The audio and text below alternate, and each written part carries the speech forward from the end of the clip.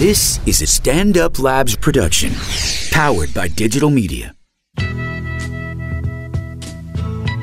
Episode 117 of the Mandatory Sampson podcast. We have full coverage of Donald Trump's first address to Congress as the President of the United States.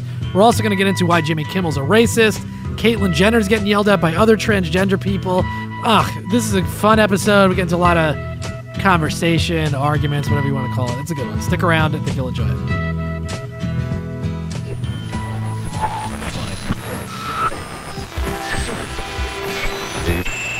Very serious.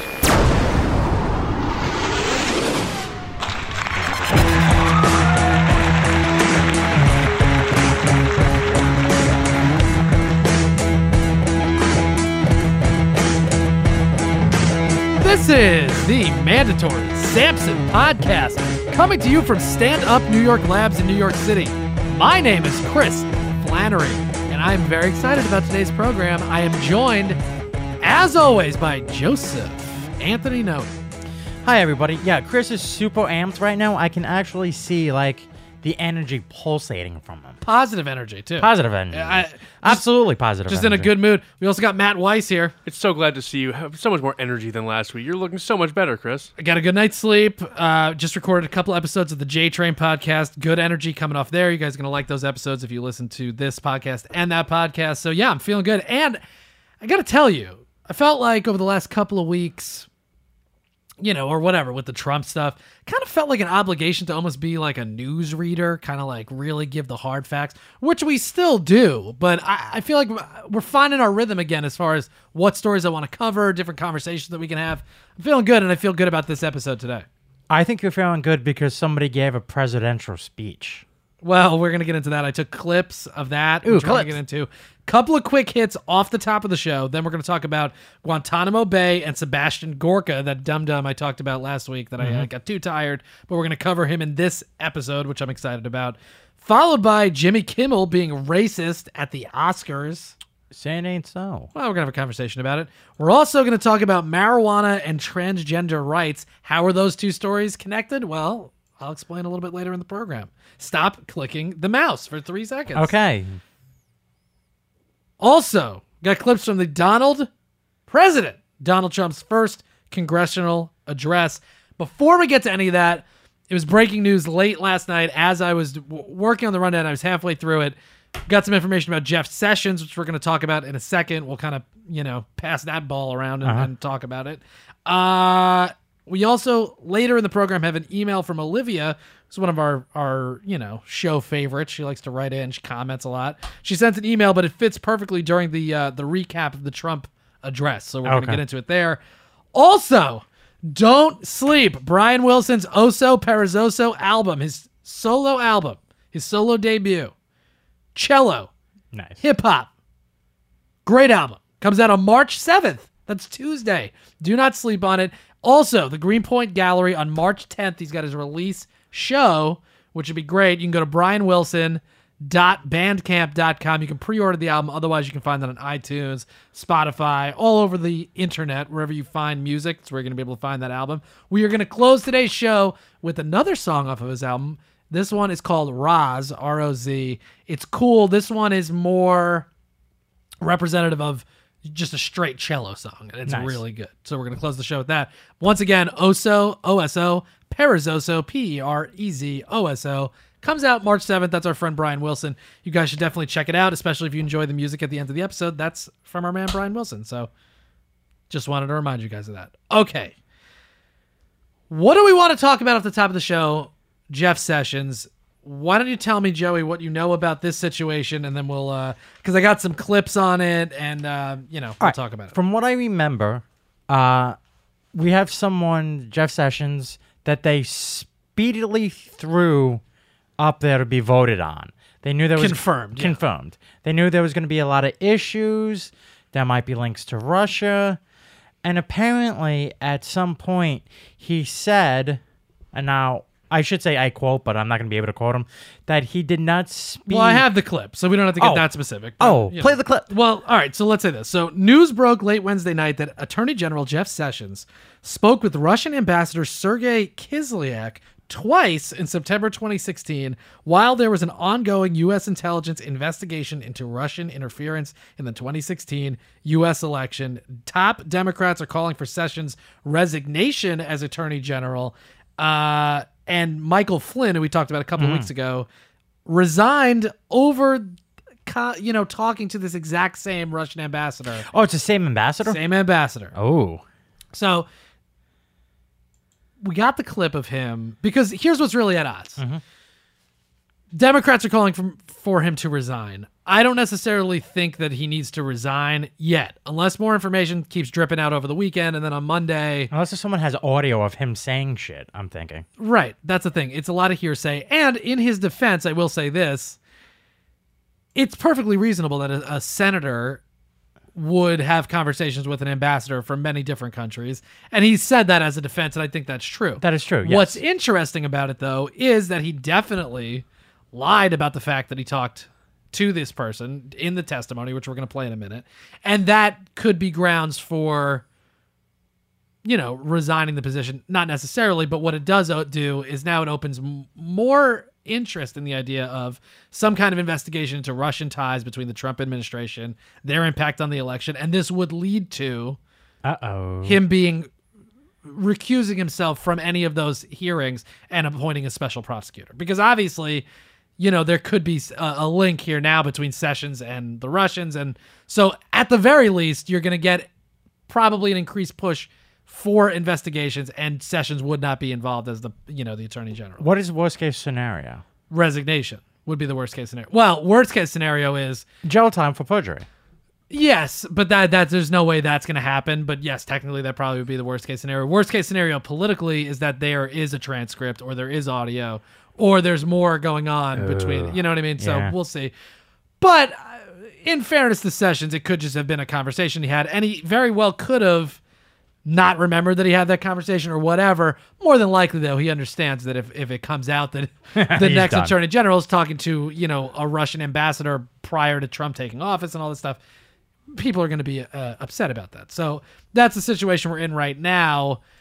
Here is Jeff Sessions at his confirmation hearing being questioned by Senator Al Franken when he's asked directly whether he had any contact with, Russian ambassadors or whatever. And we'll hear what he has to say. And I apologize. The audio isn't tremendous, but I found this on Twitter and this is what I wanted to play. All right. So here we go. This is at his confirmation hearing with Al Franken.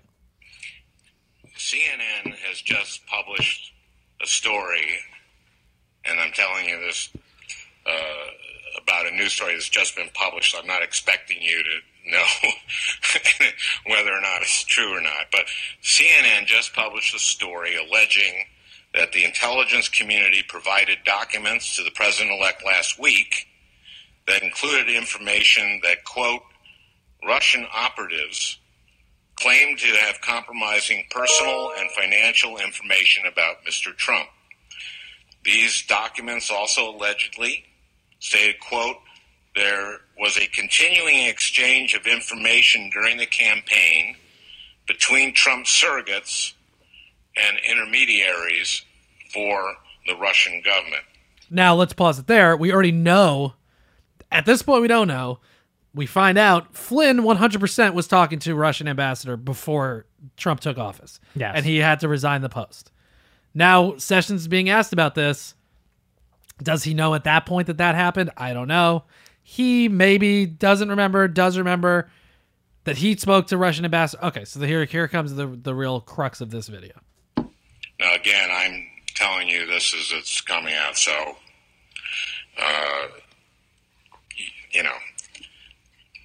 But if it's true, it's obviously extremely serious. And if there is any evidence that anyone affiliated with the Trump campaign communicated with the Russian government in the course of this campaign, what will you do?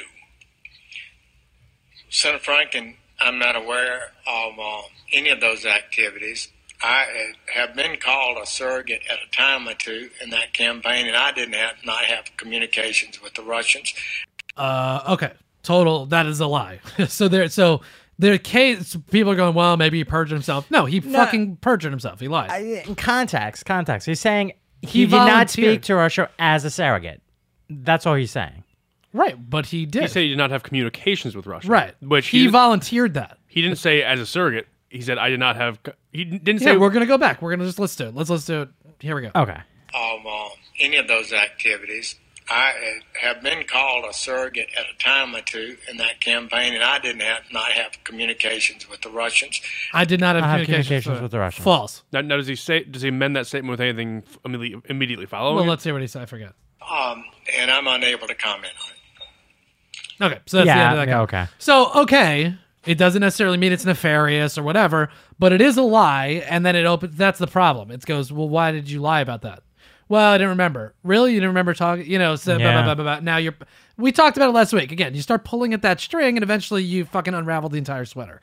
The question is, what is the relationship between Trump and Russia?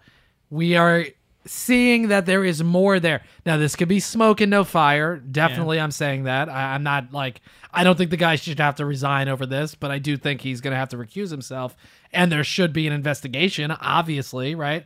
And here's a clip of Lindsey Graham last night on stage with McCain. I don't know what the hell they were doing together. Uh-oh. Having a sleepover, having a brushing each other's hair. They've been having a bromance lately. Like They love each other. They're like best friends forever. And the rumor is that, Lindsey Graham is gay or whatever, and maybe him and McCain have a relationship. I don't know anything about that. That sounds they could just be best friends. wildly speculative. Well, Lindsey Graham, however old he is, unmarried, whatever. Sounds gay. Why can't two respectable gentlemen No, 100%. enjoy each other's time? For sure. No, I agree. If we're Play the spending clip. time together at 70 years old, people are going to be like, wow, they're gay? Yeah. We're not gay. I mean, we blow each other, but it's just because we're buddies. This is McCain. I mean, this is Lindsey Graham questioned about this situation last night. The Trump campaign and the Russians. I'm not going to base my decision based on newspaper articles. The FBI, if they're looking into this and they make Comey shouldn't decide whether or not to prosecute. I've never understood why the FBI director in the Clinton case made a decision not to prosecute. That should be a prosecutor's decision. If there is something there and it goes up the chain of investigation, it is clear to me that Jeff Sessions, who is my dear friend, cannot make this decision about Trump. So there may be nothing there, but if there's something there that the FBI believes is criminal in nature, then for sure you need a special prosecutor. Okay, so that's a high-ranking Republican, a guy who's, Yes. is saying, yeah, obviously we have to, And Darrell Issa was on Real Time with Bill Maher on Friday, said that he thinks that there needs to be an investigation, and then he changed his mind on Monday. But he already came out and said that. So now, the momentum is there that something is going to have to be looked into. Obviously, something needs to be looked into. I'll be honest and with you. Sessions should have to recuse himself. I would rather them just don't even bother because Are you kidding me? You know whoever they're going to appoint is going to be buddy-buddy, and they're not going to find a goddamn thing. No, that's not how it works. There's an Office of Special Prosecutor that is an independent arbiter. Yes, they're going to bring an independent Who person. they? There is a procedure. It's Okay, not like, they're going to follow the procedure, and I guarantee you nothing will come of it. Special prosecutors tend to be bulldogs. They tend to Yeah. just want... They are there only for one purpose and to find the truth. right. They're ready to do it, and that's the whole point. Sessions is appointed by Trump, so whatever the special prosecutor, whoever that's going to be, it's going to be better than Sessions investigating his boss. That doesn't, you know what I mean? That's the whole point. But yeah, to Matt's point, exactly. The special prosecutor is like salivating because there is a story here, and also now uncorroborated. I don't know. I see it on, Brian Williams was talking about it on MSNBC last night. Evidently, the Obama administration realized something was going on, and they left a trail of breadcrumbs for when an investigation is ready to go. They left evidence very clearly laid out. So Thanks, Obama. no, that's good. That's positive. I figured that, Chris. Thanks. Okay, Matt. Okay. So it's a conspiracy now in the White House to get the next president in trouble? Is what No, you're saying? it's not a conspiracy in the sense that they're trying to get them in trouble, but they see that there's evidence going on, and they're like, well, okay, we're leaving in 2 weeks. But when they go looking, It's there. here's the evidence. Like, it's there. It's very clear. So this is round one. You know what I Okay. mean? Where Sessions in and of himself, I don't think is going to be the problem. Like, to me, if there is a person in the Trump administration who is, in bed with Russia, it's probably not Jeff Sessions. It just doesn't seem that way. Not because he wouldn't do something criminal or whatever. It's just this dude from Alabama who's got other shit going on. I just don't feel like that's where it is. But it certainly opens the door for him to be recused, potentially resign if more information comes out. I have no idea. But shit is now afoot here. Yes. It's just another suspicious thing piling up. And yes, when there's enough things that are there, it's time to take a look. Obviously. And listen, I'm not ruling anything out. There's plenty of evidence that could be nothing, or there's plenty of evidence that could be like, yeah, Russia has something over Trump. They're holding something over Trump's head, and they are controlling him to an extent. What kind of leverage do they have over the president? We've read a lot of stuff. And again, it'll come out in the fullness of time, hopefully with an investigation and all this stuff. But it seems like the intelligence community does not trust Trump with the full information that they have. Yes, it's not the first time we've heard that either. Yeah, because they don't know whether he's compromised or not. Let's find out whether our president is compromised to a point where our intelligence agencies can't tell him the truth. That's a dangerous situation to be in, and then we have to examine the next steps. But right now, I think investigation is reasonable, and it's not like, did Bill Clinton lie about getting his dick sucked? That doesn't matter in the grand scheme of things. Did it disrespect the office?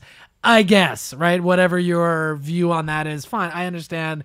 Is it inappropriate? Yeah, the guy's Nobody remembers Kennedy at all with Hanky Panky and all that, or no? Well, what difference does that make? Yeah, people weren't crazy about that fact either. But okay. And he took a bullet to the head. The point is, though, what did he say? Oh, dick and bimbos, all this shit. Okay, yes, but it's not the same. If Trump is compromised to the point where he can't know what is going on from an intelligence perspective in the United States because Russia and Vladimir Putin is dangling something over his head, like essentially blackmailing him, that's a scandal of epic proportions. Yes. And it's not partisan. I'm not saying it because, I don't want Trump he is the president. We said it right from the start. And I said, we're not being hyperbolic, and I'm not being hyperbolic now.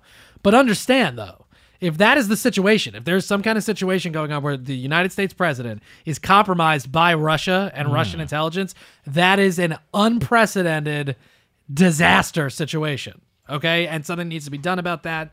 And left, right, center, independent, Green Party, fucking Blue Party, whatever party you're in, as an American citizen and as a patriot, it is your duty to explore this to its fullest, because you're a partisan hack then if you can look at this and go, well, it's just the Democrats are trying to get him.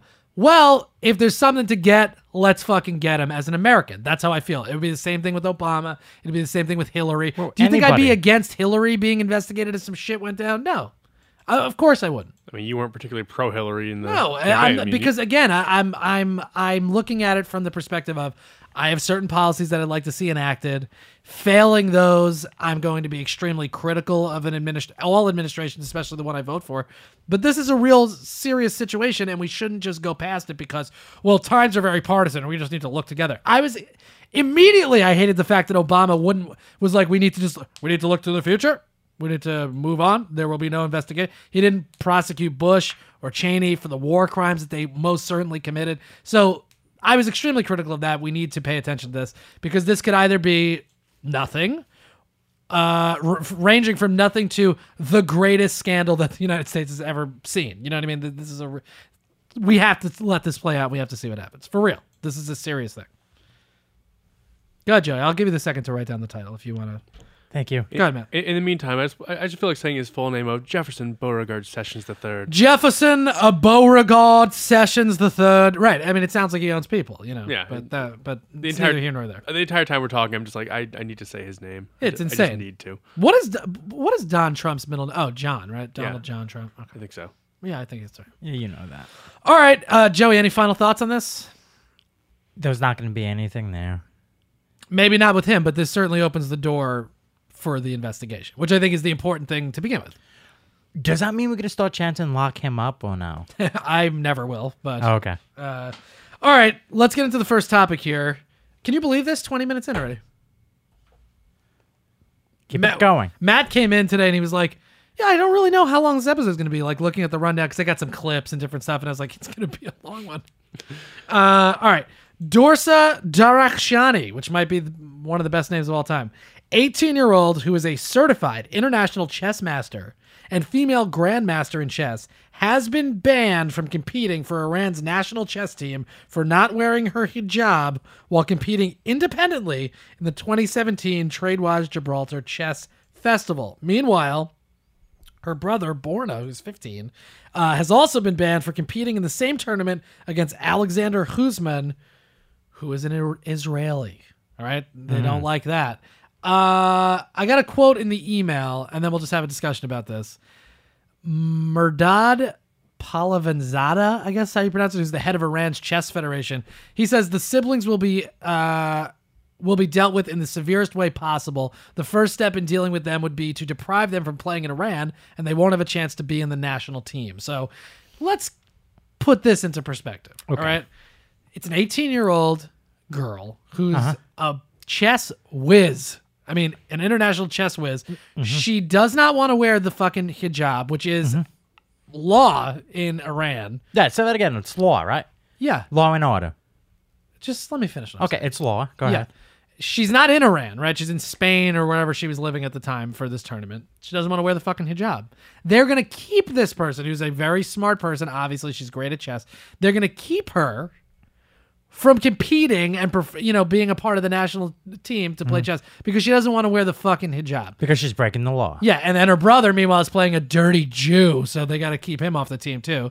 Oh, wow. This is the shit that drove me a little bit crazy during the Women's March, where women in America, Western women who are not Muslim or religious or whatever, they're thrown on the fucking hijab to, stand in solidarity. But who's standing in solidarity with this actually Muslim woman who is being oppressed by her government and kept from doing what she loves because she won't wear a piece of religious garb? I find it infuriating.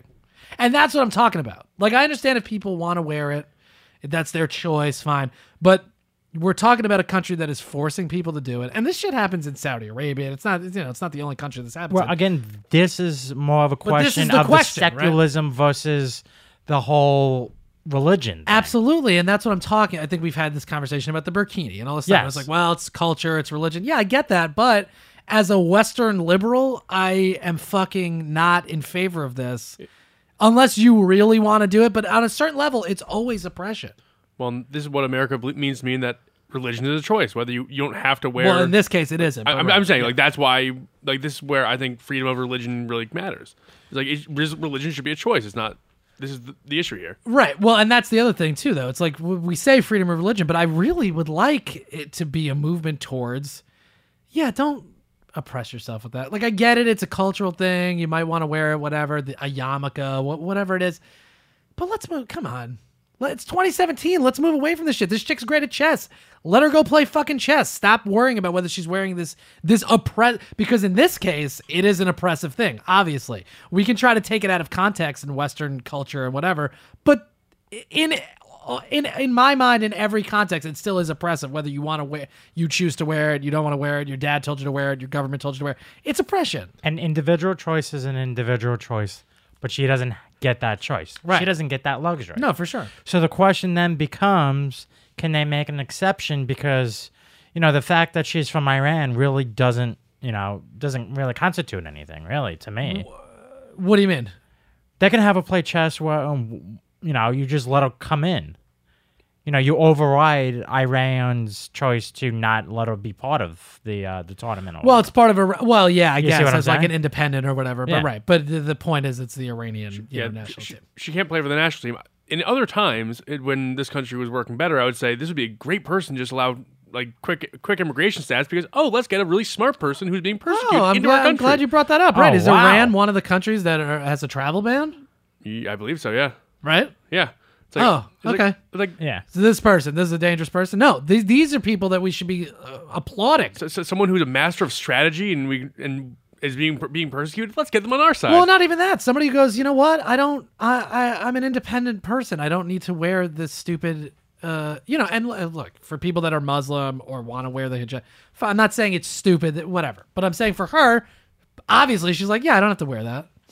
I don't want to. And good. We should be applauding that as opposed to being like, well, it's their religion. Like, no. She's a free thinker. Right. Let her live. Let her play chess. All right.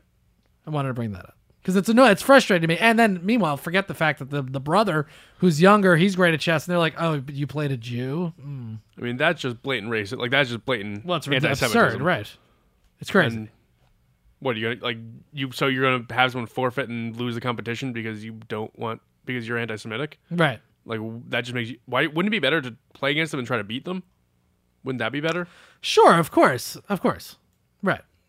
Joey, thoughts? Listen, these are just two children that happen to be good at chess that are causing problems around the world. We don't have enough things going around that they have to make chess more interesting. What are you talking about? It's a conspiracy. It's a conspiracy. I think he's a man with a worldview that doesn't fit reality. That's you, Joey. Yes, thank you. All right, let's move on to the next thing. Tom Perez, who is the former U.S. Labor Secretary under Barack Obama, was elected DNC, Democratic National Committee chairman on Saturday, defeating progressive darling Keith Ellison 235-200. I'm not a big Keith Ellison. I don't personally find Keith Ellison. I just don't like him. There's something about him that I don't like. However, I do agree with a lot of his progressive policies, and he was a Bernie-backed guy, Keith Ellison, whereas Perez was obviously Labor Secretary under Obama. Clinton, more in that kind of corporatist wing of the Democratic Party. Biden personally made calls for him to get him elected, which, man, you talk about momentum on the Democratic side opposing Trump. You can feel like this liberal wave coming.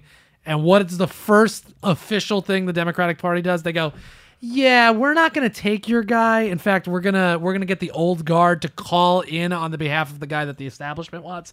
And whatever. Are you calling Uncle Joe part of the old guard? Of course, and part of the Really? Democratic establishment. Yeah, I mean, he's a bit of a different character, but he's still, in the corporatist camp much more than Bernie is or Keith Ellison. He was vice president for 8 years, senator for years before that. I mean, he's been around forever. Of course, he's part of the old guard. Of course, and to Perez, his credit, he named Ellison his deputy, No, obviously chairperson you or had to whatever. do that. Right. You have to get the support. You can't not.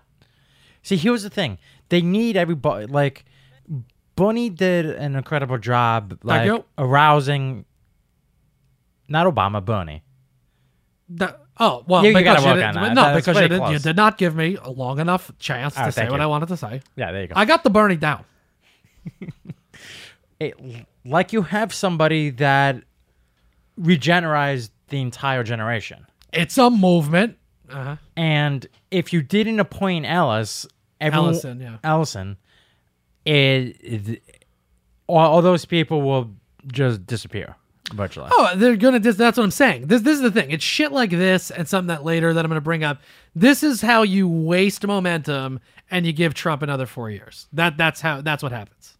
Because you keep seeing the same fucking faces that lost the election. Yes. Why? Why are we doing that?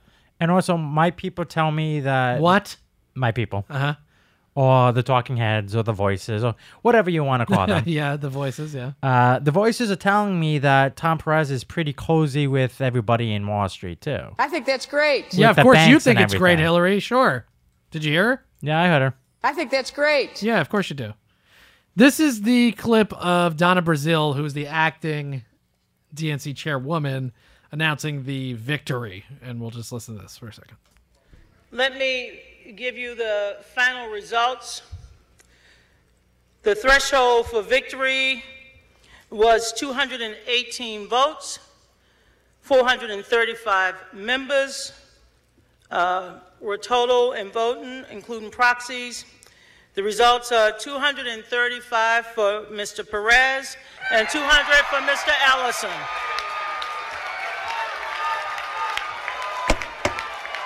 Thank you so much. Folks, I would like to begin by making a motion. It's a motion that I have discussed with a good friend, and his name is Keith Ellison. And the motion I would like to make to the body is a motion suspending the rules, if I may, to appoint Keith Ellison, Deputy Chair of the Democratic National Committee. All right, and then they hug awkwardly.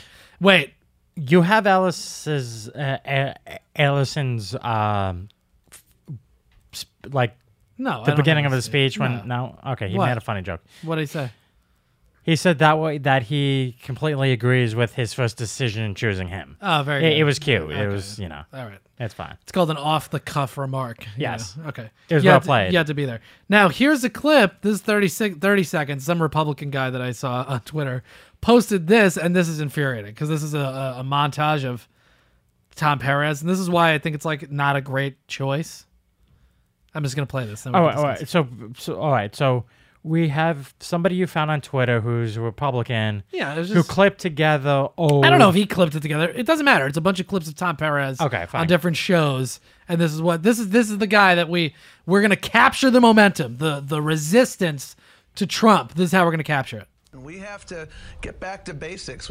I think we've got to get back to basics. What we've got to do is get back to basics. Absolutely. By getting back to basics. I think we have to get back to basics. Oh, I got it. We got to get back to basics. I got it. So I think we need to get back to basics. Well, again, step one is back to the basics. Yeah. We've got to get back to basics. We have to get back to basics. So we've got to go back to basics as a party. We have to get back to basics. You got to get back to basics. Shut the fuck up, basics. You're basic. You're a basic bitch, Tom Perez. Oh no. He is. What is that helpful? Is that helpful at all? No, it's not. It's a talking point. I understand what a talking point is. Does this feel like the generation that wants talking points? No. That's why Hillary goddamn lost and Trump goddamn won. Well, does that nobody understand that? In what form is Bernie basic? See, that's the other thing. Bernie's not basic at all. No. But I mean, that's trying to appeal to the people he wants to get elected to that post from. My real issue right. is that the establishment. I mean, the real issue is this was clearly an election of, we need to go.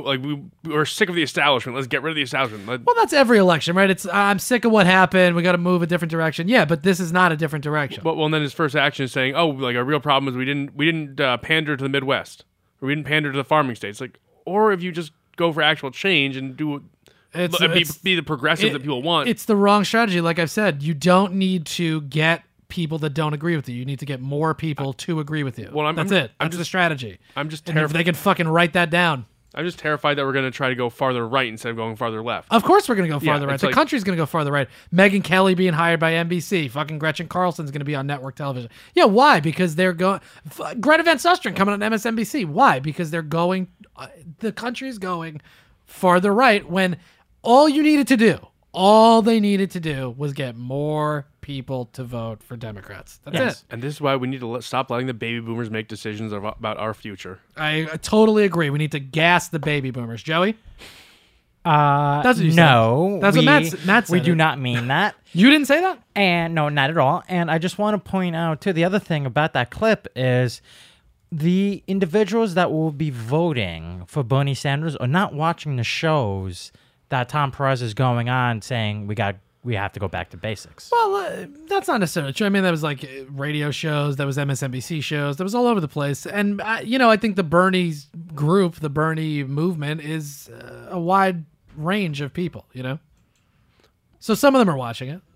Well, I'm saying we have to go back to basics. It's just such a generic What does that even mean? Yeah, exactly. Well, that's what I'm trying to get at. It's okay, that could mean we're going to completely deconstruct everything and rebuild the party. It could mean we're going to try grassroots. We're going to do if we went to a grassroots approach, that'd be great. Yeah, which obviously Keith Ellison is more the grassroots route, not Tom Perez, who was already in the government as a labor secretary. And the Keith Ellison being made the deputy, it just feels like it's a pandering move. Of course, and I don't know why, but there's just something I don't love about Keith Ellison.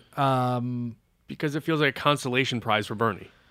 Yeah, it's just the way he answers some certain questions. He'll dodge this and that. I just feel like there's a lack of authenticity from him in some way. I don't know, and he could prove me wrong or whatever. But you get a realness from Bernie and even Obama to an extent when he was running. You just felt differently about them. So who are you looking as the chairperson of the Democratic Party? Howard Dean then, or no? Well, I mean, maybe. I mean, Howard Dean is kind of a I was gonna say butthole, but that's like it's kind of shitty commentary. Christ. But no, I mean, but Howard, but you know what? Howard Dean presided over a 50-state strategy that before Obama won the White House. So yeah, maybe. But maybe some new blood.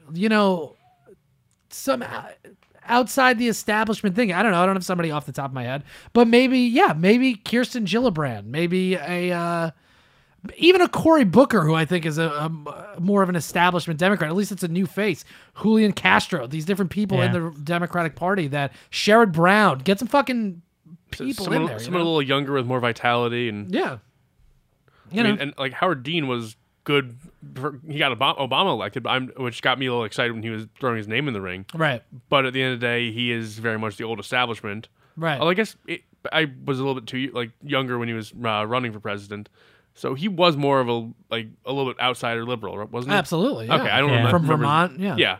So I mean, or New Hampshire, or whatever. But he's like, Well, there's a big difference between Vermont and New Hampshire. I think it was Vermont. New Hampshire is a little bit more conservative. We can Google it. And then there was the other guy, Buttigieg, but he dropped out. He got like a little momentum and then he just dropped out immediately. Yeah, nobody does. But he's kind of a nerd too. I watched him talk. Anyway, I don't know. So to me, it feels like a squandered opportunity. This could have been something, and it's probably not going to be anything. You're going to get a lot of the same shit here. And this is the type of crap that keeps Trump in office, like for sure. Later during the Trump clips, during his address, the Democrats had their response. You want to talk about fucking screwing the pooch? We'll talk about that. I don't have the clip, but we can talk about it later. All right. Gitmo and Gorka. This is what I want to talk about last week, and I'm excited to get into it now. Sebastian Gorka, who is a Trump deputy assistant, appeared on Fox and Friends recently, and he annoyed me. And we're going to listen to the clip, and then we're probably going to dispute, not probably, we're definitely going to dispute some of the things that he has to say. So this is Sebastian Gorka, who's a Trump deputy for the president. Here we go. Here to discuss is Deputy Assistant to President Trump, Dr. Sebastian Gorka. Good morning to you, Sebastian. Good morning. Good morning, everybody. Does it surprise you that this ISIS suicide bomber in Iraq was a former Gitmo detainee? Unfortunately, it doesn't. If you look at the great work done at the Long War Journal, people like Tom Joslin, we know there's at least 30, if not more than 40% recidivism rate from the people released at Gitmo. So, okay, I'm going to stop him right there. He mentions Tom Joslin, whatever. He mentioned two different organizations. Both of them are run by the same people. And the article that he's quoting from is, let me see. The article is,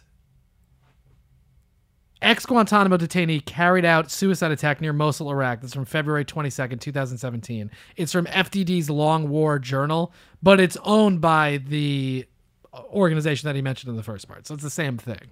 This is the closing sentence of the article that he's referencing, the Tom Joslin thing. It says, Al-Harith's death means that the Islamic State has now used at least 2 former Guantanamo detainees in suicide operations in and around Mosul, Iraq. 2. Not 800 or whatever this guy's saying, 30 to 40%. 2. Okay? Yeah. That's a different number. And I also want to point back to this. We talked about this on MSP something. I forget which one. Gitmo releases and the percentage of people that they released that actually got back involved in terrorism. Bush released 532 prisoners from Guantanamo Bay. 100. And meanwhile, bear this in mind as well before I get to Obama's numbers. When Bush was putting people in the prison, this is during a war or during a more volatile situation. So obviously his number would be a little bit higher. Okay, but I'm just going to say 532 releases, 113 of them got back involved in some kind of terror activity. That's 21.2%. Obama released 161, but also let's put this in context. The people that are left in Guantanamo, you would hear the argument from Republicans, these are the worst of the worst. Yeah, they would definitely do it. Yeah, we let the ones go that we could let go. But Obama, these are the worst ones, and he's going to ruin the world. 161 releases, 17 got back involved. That's 5.6%. All right? Yeah. So Bush released a lot of people. 21% of them got back involved in terrorism. Of the people Obama released, the worst of the worst that we can't take back in America, 5.6% got involved. Okay? So I just want to put that in context. Now let's let this guy talk more to the dum-dums on Fox News. President Obama released lots and lots of people that were there for a very good reason. And what happened? Almost half the time they returned to the battlefield. This individual...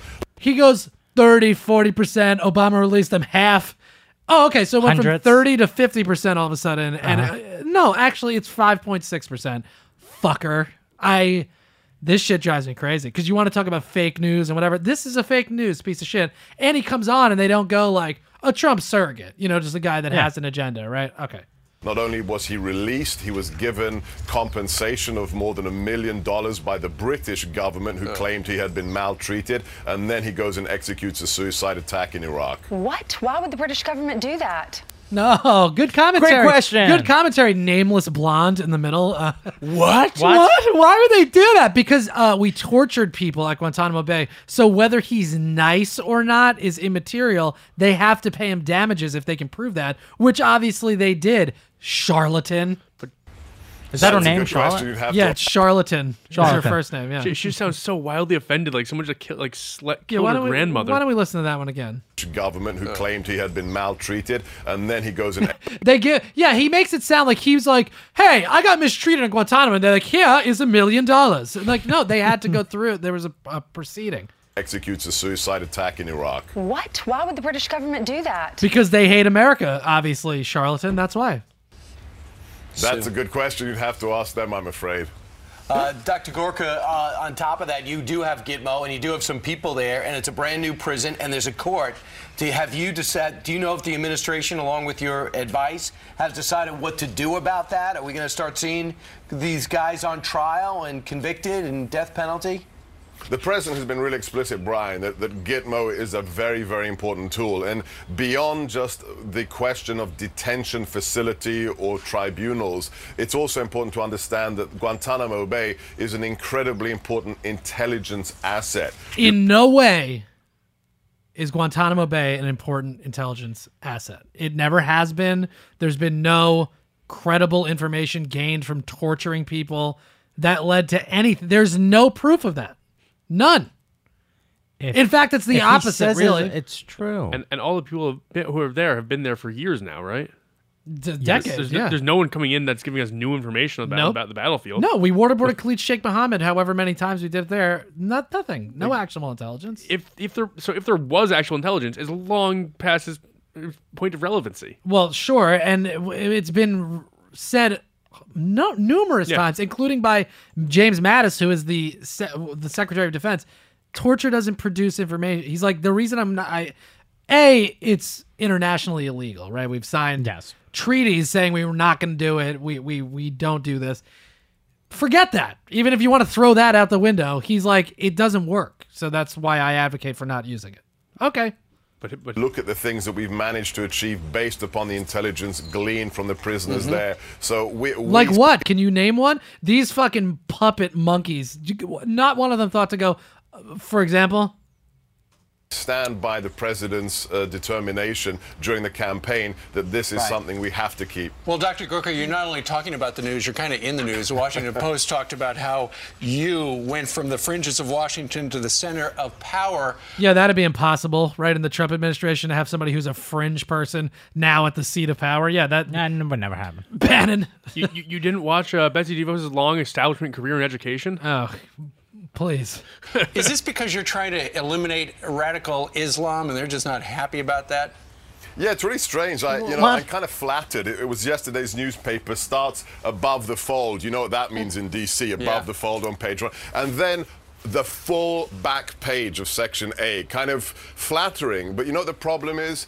After these articles appeared in the Post and the Wall Street Journal, I get lots of phone calls from friends, former colleagues saying, these reporters talked to me for hours but never quoted me. Why? because they had nothing bad to say about me. So this is fake news. They're attacking me based upon people I've never met. And what's the bottom line? We want to win this war. I've been critical of the last 16 years, which hasn't been very, very fruitful in protecting Americans. And I guess they just want to do the same old, same old. And if you want to know what Dr. Gorka is about, where his family's from, and why he loves being here, read his book. It's all there. There's no secrets. Dr. Gorka, thanks so much. You don't want to mention where he's from? No. Journalist, you're just going to go buy his book if you want to find out. I don't want to find out his book. I don't want to find out more about him. I also have go ahead, Matt, but I also have a clip. This is like another thing where he's on Fox and he's talking about, the media lies. If they want to call themselves journalists, they've really got to stop sucking his dick so hard. That was just it's absurd. Like that was they don't want to be journalists. Like let's just flatter you for 5 minutes, and we'll mention this whole Guantanamo Bay thing on the sidelines. It was a thing. It happened. Of course, it's a puff piece, and it's just a guy that works for Trump. All right, this is another clip of him talking about the media lying, and then we can move on. While you work there, is the administration in disarray? Not at all. As I tell people, I come in every morning at 7 a.m., I open the newspapers, and I read these peculiar stories. 8 out of 10 of them have no resemblance to anything that's going in the White House. And it's very strange, James, when you read a story about an event where you were in the room the day before when the issue was discussed or decided upon, and the representation in the mainstream media bears absolutely no resemblance to the reality. So no, as the president said, a finely tuned machine. Okay, so this guy says 8 out of 10 stories on the Trump administration are false. 8 out of 10? It's a lot. Really? 80%. You don't think there's enough going on in the Trump administration that they could even get half of them right? Nope, they just need to make up a bunch of shit. What are you out of your mind? I do not like this guy. I'm going to keep my eye on Gorka, for sure, because now he's on my radar. I don't care for him. And I don't like the false narratives about Guantanamo. That really drives me insane, because we've litigated this before, and I get a new crop of these right-wing fucking lunatics that get into power, and they're going to go on TV, and Fox isn't going to ask them critical questions. You're going to be very upset in the next 4 years, aren't you? No, I mean, I actually feel good. I mean, this started out weird with Trump being president. I don't like it. I accepted it, obviously. We said that right off the bat. But no, now I'm feeling like I'm catching my stride. I feel like the House of Cards is going to tumble down. I don't think we should be afraid. I understand there's people that are fearful of things that he could put into place, and, a lot of it's terrible, but they don't know what they're doing. And so remember that. I think we've let it fall out of our consciousness as Americans that there are institutions and there are people that are paying attention that aren't necessarily partisan, that they're there for a reason. And, we got to trust the process a little bit. And I think we're starting to see that, because there is a process in place. And the journalists, keep insulting journalists. Keep pretending that the Washington Post is fake news and blah, blah, blah. TV news maybe is fake news sometimes, right? It's sensational. It's corporate media. But there's a lot of real journalism going on. And just give people time. That's all. Well, because of this, I'm going to be getting an actual subscription to the Times soon, just because I want to get, if I'm going to give money, it's the... You're such a good lefty. You really are. The New York Times is good journalism. No, it is, for sure. I'm not saying that, but it's a very liberal thing. I'm going to donate part of my salary to the ACLU, and, I'm going to volunteer at some Planned Parenthoods. No, I'm fucking with you. But right, yes, there's real journalism taking place. I just don't like being stuck behind that paywall all the time. Yeah, it's irritating. Although I found a way around it if you want to know the truth. All you have to... Not now. No, don't do it. No, this is a great time to say it. It's fine. Get your subscription, but if you don't want to get a subscription, say it's the Wall Street Journal. We won't even say the New York Times. You take the headline of the article, whatever it is, Google it, and then you'll often find that other sites in Des Moines or whatever, they'll have, they'll subscribe to this service of they put that out on their website, sort of like an AP thing. They'll do it with the Wall Street Journal and the New York Times, so you can find it on other sites. Just letting you know. Chris, I don't give a shit. You rebel. Yeah, well, you know what? Because I don't, fuck off. But get the real information. All right. How about this? Joey, what are you doing over there? Nothing. You're really pissing me off. What are you doing? Nothing. Are you looking at Facebook? I am not looking at Facebook. You're not right now, but you were. It was what not. Were you doing? It was on Facebook. It was a text message chain. I'm sorry. From who? Don't say the person's name, but is it people that I don't care about? Yes. Okay. It is off. It is away. We're recording the podcast. I'm here. You can be present for an hour and a half. I'm here. Fuck. This is great commentary here. Well, it really irritates me. Here's what we're going to do. We're going to thank our sponsor. Apologize to the sponsor. I'm sorry. I'm sorry. All right, we're going to do that. And then we're going to get into Jimmy Kimmel being racist at the Oscars. I'm being sarcastic, but we'll have a conversation about it. Marijuana and transgender rights. And then we're going to close the show with the Trump congressional address. I have clips from that, and we'll kind of discuss that. Cool? Yes. We are sponsored today, as we've been sponsored in episodes past, by a great service, Blue Apron. Blue Apron is the #1 fresh ingredient and recipe delivery service in this country. Blue Apron's mission is to make incredible home cooking accessible to everyone. Blue Apron achieves this by supporting a more sustainable food system, setting the highest standards for ingredients, and building a community of home chefs, which is really good. We spent a lot of time on this podcast talking about, corporate responsibility and people, valuing the world and not contributing to global warming and all this stuff. Sustainable food sources is a big part of that. And I appreciate that Blue Apron is, down with that cause. On top of that, they make great food, and they also have a very good impact on households. Joey, why don't you tell the people, the Samsonites, what I mean by that? Cooking together builds strong family bonds. Research shows that Blue Apron families cook nearly 3 times more often. Those who spend a lot at restaurants or high-end grocery chains can now spend under $10 per person for a delicious meal. That's right. That sounded extemporaneous. That sounded like you just knew that, and you said it off the top of your head. It didn't sound like you read it at all. 40 minutes or less, you can cook these meals, that's the big deal, too. You get to cook the meal, half hour, 35 minutes, whatever. You sit down with your family. You spend more time together. You enjoy the home cooking. You feel good about putting sustainably sourced fresh food in front of them, right? Yes. Listen to some of the meals you can get. Salmon piccata with orzo and broccoli. That sounds delicious. I'm starving. I had a Quest bar today. I'd love to have some salmon piccata. Pork chops and miso butter with bok choy and marinated apple. Sign me up. That sounds delicious. And like I told you, my parents are eating this stuff. My godmother's eating it. They love it. It's great. My mom, every day I talk to my mom. She goes, "Oh, you know what I got from Blue Apron today? Blah, blah, blah. Bok choy, salmon. Oh, I had the barramundi. I never had barramundi. It's unbelievable." She loves it. They're loving it. They're trying all new recipes. And they don't even repeat a recipe within a year, which is crazy. But you can make it yourself. That's the other beauty. They give you these cards. They explain to you how to make the recipe. Mm-hmm. So you like one, file it away. Now you got it. Now you got a nice recipe book. Give it to your kids. Vegetable chili and baked sweet potatoes with crispy tortilla chips. Unbelievable. It sounds great. Spicy shrimp coconut curry with cabbage and rice. Those are 4 featured upcoming meals. They got a plethora of meals otherwise. You can customize what you want from them. It's good stuff.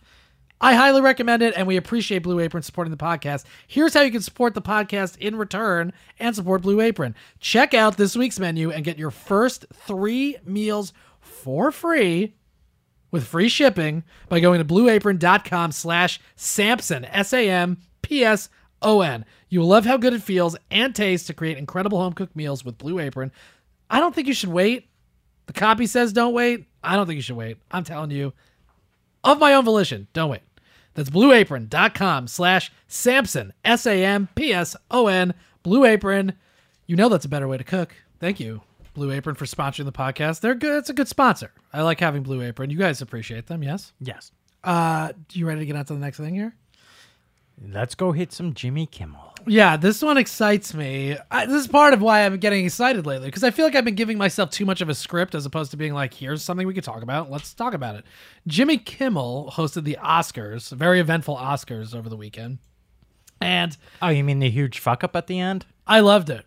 You loved it. I also think it's a sign that, like I've said, the simulation is imploding upon itself, right? All these like weird things that keep happening. Yes, it's not that weird. Someone handed somebody a wrong vote. Yeah, but it's never happened before. So okay, that's interesting, right? I mean, give it enough time, statistically, you'll get the screw ups. Give it enough time, yeah. But over time, things tend to fall to chaos, right? Yes. Anyway, that's just that's not the whole point of this. But anyway, yeah, I do also like when things go wrong on live TV, or like when something real happens on live TV. It really makes me happy. Okay, this is an article written by Jessica I'm going to pronounce it Proy, but it's Prois. So I'm not exactly sure how to pronounce her name. I'm not trying to pronounce it incorrectly, but it's written by Jessica Proy on the Huffington Post.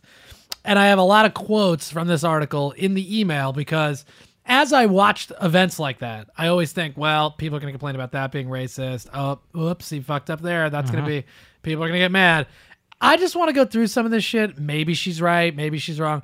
I found a lot of it. My initial reaction is like, what are you talking about? You're being goofy. And this is part of the pushback to this type of stuff. Some of it's valid.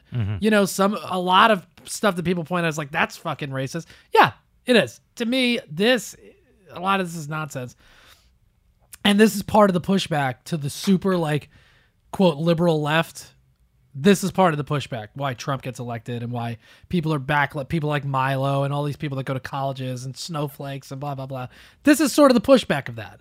And it's coming from a good place. I understand. She's trying to make people feel included and not feel bad. But it's like, God damn it, man. You're going to, it's too much. All right, let's see where she's taking it. Go. These are direct quotes from the article because that's the only way to do it. It just makes sense to like read the direct quotes from the article. So here we go.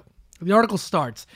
Jimmy Kimmel kicked off the Oscars Sunday night with a joke that perfectly skewered the Trump administration's treatment of minority groups, and it was met with rapturous applause. Quote, I want to thank President Trump, Kimmel quipped. I mean, remember last year when it seemed like the Oscars were racist? Okay. Yeah, funny, it's clever. fine. Yeah. It's a soft joke. She says that perfectly skewered them. Yeah, okay. As political jokes go, Kimmel succeeded in lampooning the problematic systemic treatment of marginalized communities. Is that what he did? Did he perfectly lampoon them? I mean, it's just a fucking... it's an opinion piece. It's a soft joke. I understand that I don't like her dumb opinion, so I'm going to yell at her about it. Wow. Well, what's the point of having... That's the thing. No, okay, What's go. the point of having this podcast if this is not what it's for? Okay. It is... Literally, it is just for me during the week when I go, well, that annoyed me, I disagree with that, this is important. It's just a place where I can sit down and go, hurrah, and here it comes. Joe, we're the pulpit that Chris is preaching from. We're just here so we can stand on our shoulders. Next quote. Well, she goes, all right, marginalized communities. And he should have stuck with that formula. Instead, his jokes ended up lampooning the marginalized communities themselves. Dun, dun, dun, dun. She goes on in another... Now, again, I'm skipping ahead a little bit. She goes, on Twitter, viewers called Kimmel out on some major uncomfortable instances that made ethnic groups feel, quote, othered, or that they don't belong. Against a backdrop of industry diversity wins, the trappings of inculcated nativism behind Kimmel's jokes felt painfully obvious. That's way over my head. First of all, well... That is so far over my head. I have no idea what's going on. I get what she's saying, but it's over everybody's head. It's sorry. like... You're trying to make a point, but you're saying it in this very, like, college liberal jargon that just is meaningless to most people. So you're already losing people with that. But I just disagree anyway that it's like, oh, he othered people. Okay. Yeah, because other people are other people. Matt and Joey, guess what? You're others to me. You're not me. Yeah, I know. Whitey. So where did this whole other thing come from? I'm sorry. Well, that's what I'm saying. This is like the mode. language of like the liberal left, the university left of like, anytime you make somebody feel like they are not part of the in group, the included group. They themselves. Them. Oh, okay. You've othered them. They're the other. You know, you're which there are valid real world instances of that happening. The travel ban and shit like that. You're othering people.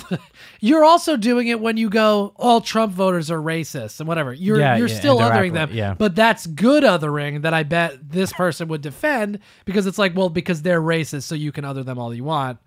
Okay, but you're not abiding by your own rules and kind of language policing and all this stuff, right? Yeah. So it's this sort of, once again, you get to a point where as left as you are, you're actually going back towards the center as the right goes towards the center of fascism because you go, well, you can't talk like that. You can't make a joke like that. You can't say this. You can't say that. You're speech policing. You know what I mean? Yeah. So it comes out of a good intention, but it ends up coming back around towards just now doing the same thing. Yeah, now you're just denying people's ability to disagree with you or other people. It's not illegal to do that. You might not want people to do it, but you can. Well, every time someone tries to tell me that, oh, like you shouldn't be able to spew hate speech. Well, how often are you spewing hate speech that people want to tell you to stop? You should probably watch that. Yeah, I know. I'm a real fascist myself. Go ahead. But it just when people tell me that, we need to restrict people's right to say that. No, because if you take away their right to actually say something, then you're actually giving them something to complain about. Oh, of course. If you take, people are spewing anti-Semitic things right now. It's terrible. But why can't we just say they're idiots and ignore them instead of trying to take away their rights? Sure. You have the right to say whatever the hell you want in this country. Absolutely, and you're going to reap you're going to get the consequences of that. Excuse me. Kimmel made a comment. Now, this is another quote. Okay. Kimmel made a comment about the Best Supporting Actor Award recipient's newborn daughter's name, saying that with a name like Mahershala, you can't name her Amy. Okay, Mahershala Ali, who won for Moonlight and is a great actor. He plays Remy Danton in the House of Cards, which I love that show. He made a joke. Obviously, Mahershala is a different, it's othering him. But Mahershala is an uncommon name. Doesn't mean it's a bad name. It's just an uncommon name. I don't think it was being malice. Of course not. And intention is a huge part of this, right? Yeah. Is he trying to make somebody feel bad? No. Well, but that's called a microaggression, and the more of the I don't think he was microaggressioning anybody. But also, it's like it's not said with disdain. He's just saying Mahershala. It's an obvious joke. Mahershala. Amy is a common name. It's 3 letters. Mahershala is very uncommon. In fact, that's the first time I've ever heard it. This that's is supposed to be an entertainment show, too. So. It sure is. Now, she continues, right?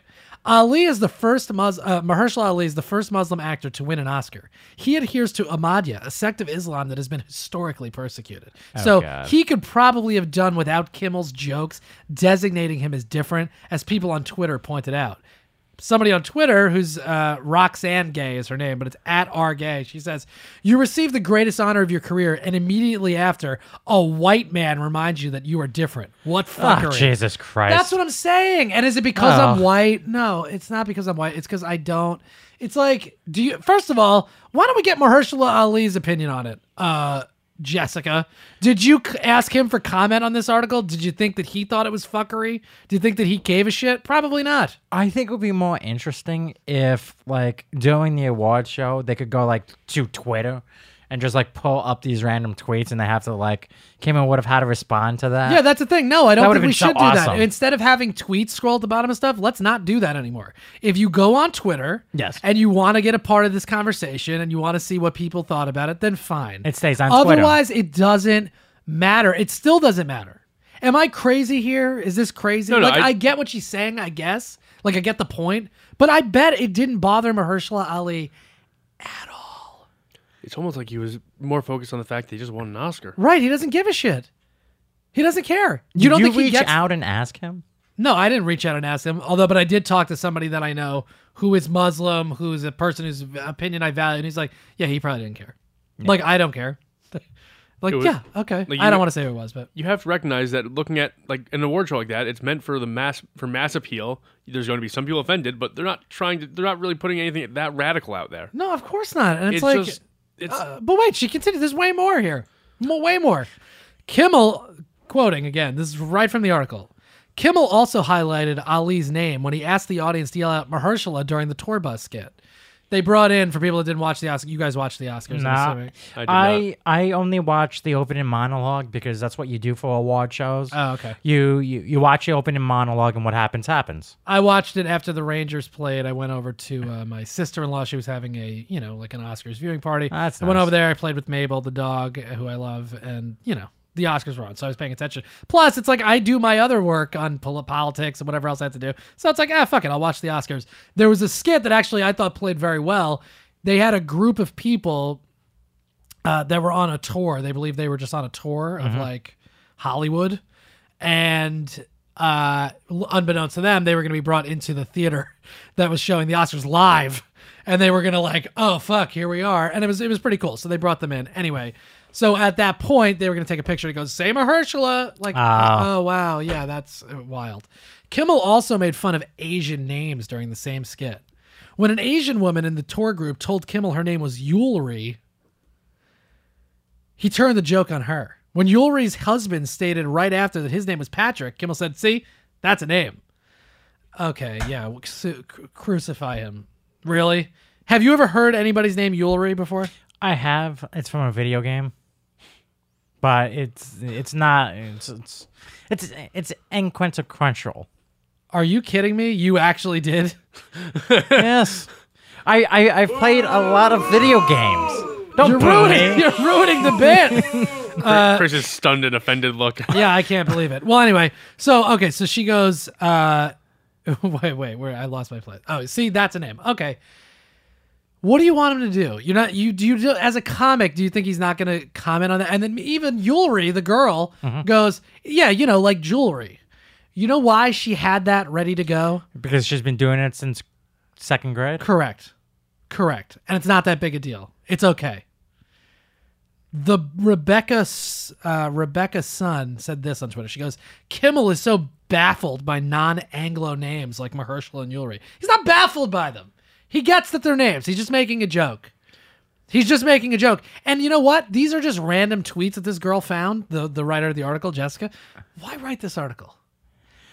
Because she is a writer and you get paid by things you write. I guess. She was given an opportunity. Do you know how many... She's getting white girl woke points for writing this. That's why she's writing it. I have a question for you. Stay woke. Have you ever read like Stephen King, H.P. Lovecraft, a bunch of like famous people, Edgar Allan Poe? Sure. Their livelihoods depended on them writing words to the paper and then literally getting paid for each word on that paper. Oh, sure. I don't think that's what we're dealing with here, but right. But but exactly. But it's brownie points that she's competing for. And look, maybe I'm completely off. Maybe she did her job. You're talking about maybe it's not. No, but it doesn't. I'm not talking about it glowingly. Like, oh, thank God she wrote this. We needed this. But it's still publicity for her. I don't give a shit. No, tweet at her. Tell her I'll listen. She can call in. I don't care. I'll talk to her. I just feel like we're taking it to a level that doesn't need to. First, also, it's this like paternalism or maternalism in her case over, Asian people or Muslim people. Like, you don't need to defend them. If they want to defend themselves, they will. They can, right? Yes. They can come out and they can write their own article about it. Like, they can take care of themselves, I'm sure. You don't have to go, oh, that fucking Jimmy Kimmel, he doesn't get Anglo, non-Anglo names. And relax. And my favorite one is the last one we're going to talk about. Do you remember, like, maybe, I don't know, like 100 podcast episodes ago, that there was a point where they actually were telling people who were Muslim that they had to come out and speak against the terrorists? Like, it wasn't automatically understood? Well, they don't have to, but that's fine. You know what I'm okay with that. Just... No, and by the way, a lot of this, when we talk about Muslims, whatever, I'm not talking about people in America, like Americanized, like Western Muslims, like that. The percentage of people here that are like causing terrorist event. I mean, come on, it's so small. These are people that are they're American, right? Yes, they have a religion. So what? But yeah, but listen, but we should celebrate people in the Muslim world, in the Middle East, that come out against this stuff. Absolutely, because like it or not, there is a huge percentage of people in the Muslim world that are for Sharia law or for, the hijab is law in Iran. Yes. And I know there's a lot of pro-Western young Iranians. We have to support those people.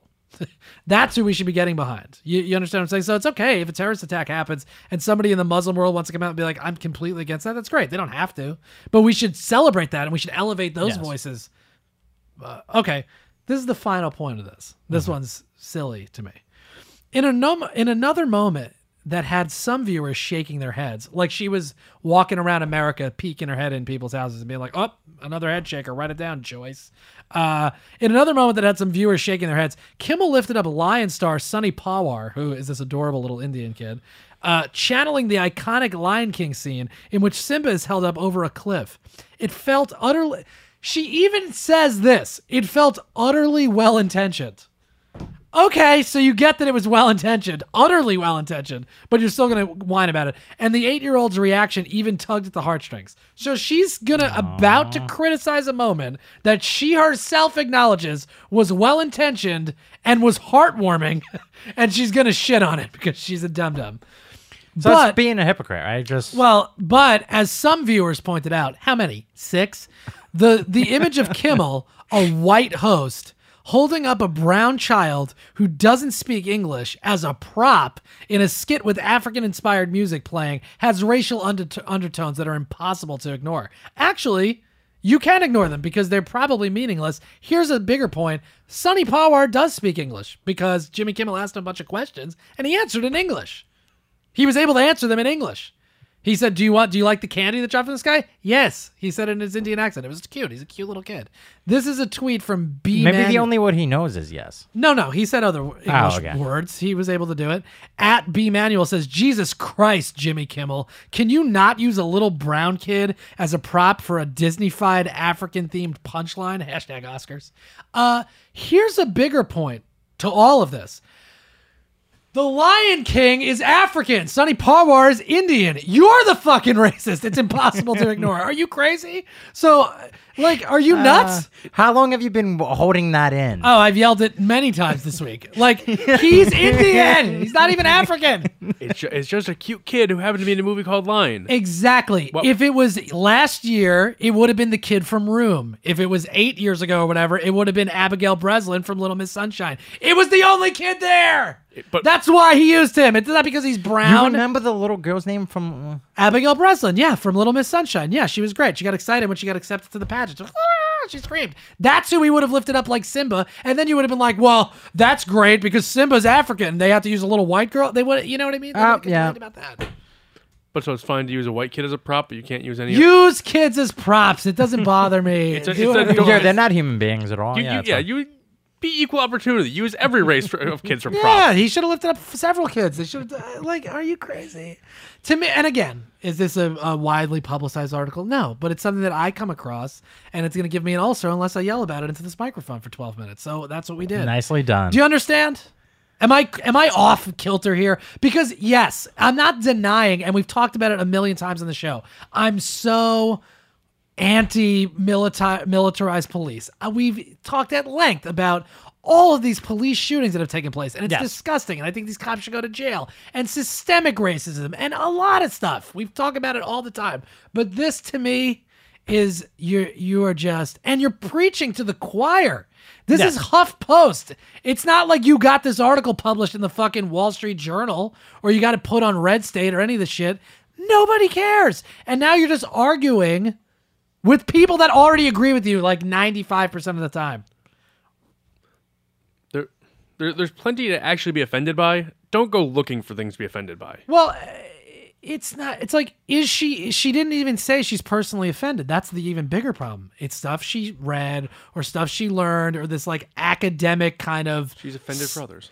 Right. This sterile language and blah, blah, blah. And she's becoming offended for others when herself, she's just getting points for noticing it. It's not even a problem. Just because something you notice, it doesn't mean it's a problem automatically.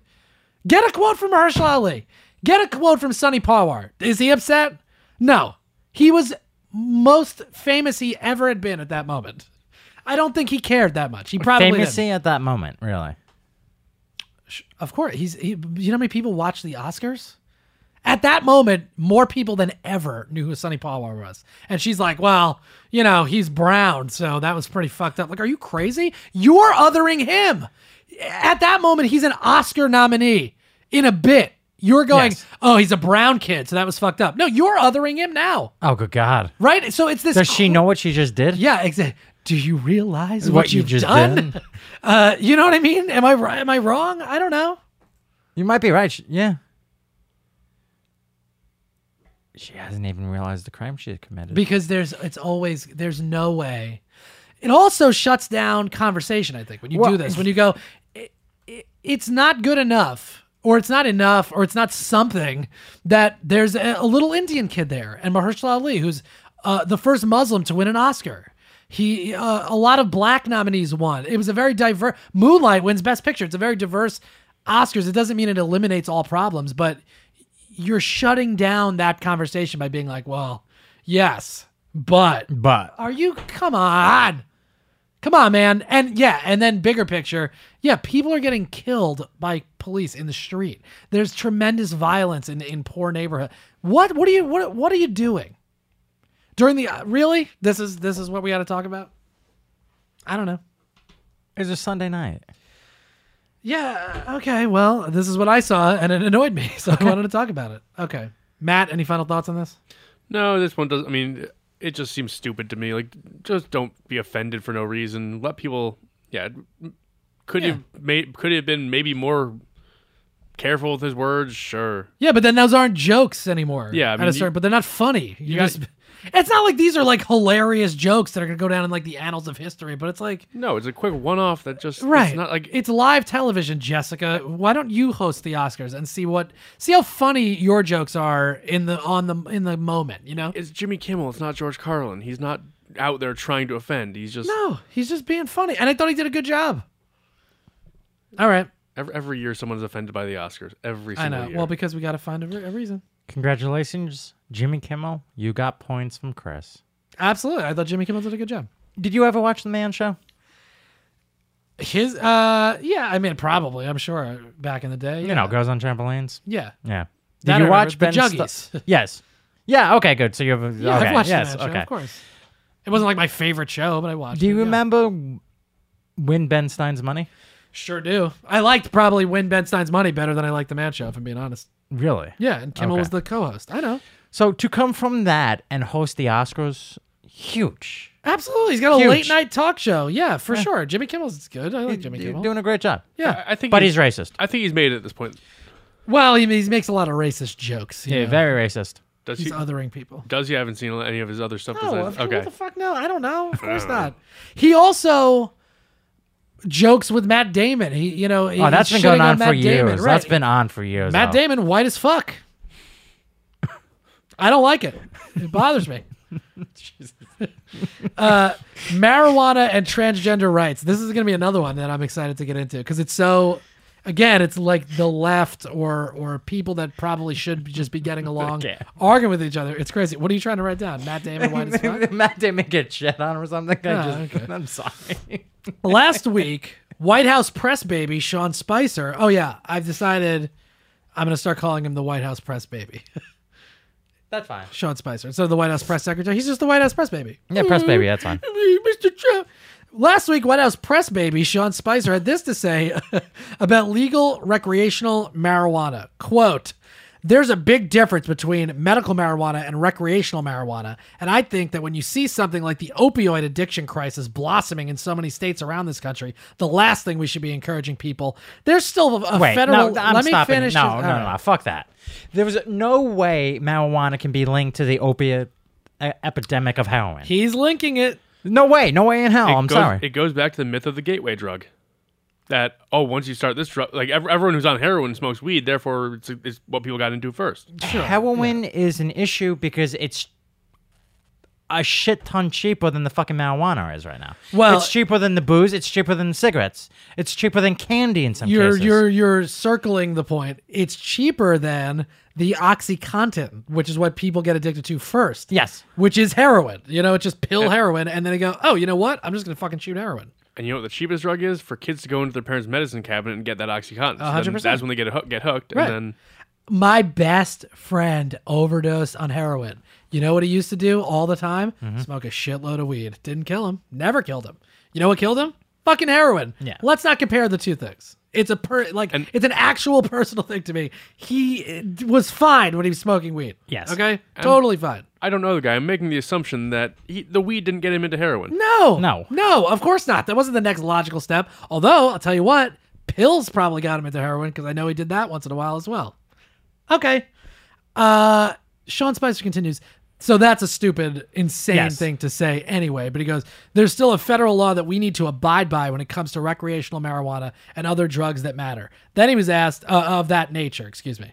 Then he goes, will the federal government take action around recreational marijuana? And he goes, that's a question for the Department of Justice. I do believe that you'll see greater enforcement of it. Recreational use is something the Department of Justice will be looking into. Oh, great.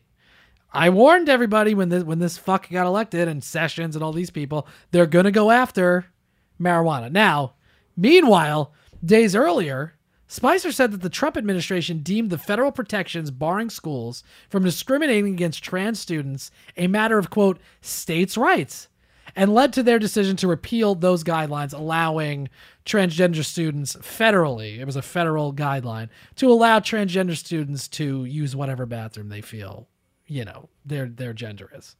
Now they're repealing that because this is a states' rights issue. Marijuana, interestingly, which has been legalized, a federal issue. Yeah, which has been legalized in several states. Now that's a federal issue, but this is not. How? Why? I don't understand. Oh, damn it! I have a great clip. How? Why? Thank you, Joey. Good question. You walked on yourself. You fucking walked on yourself, bro. I look like a fucking pimp. All right, relax.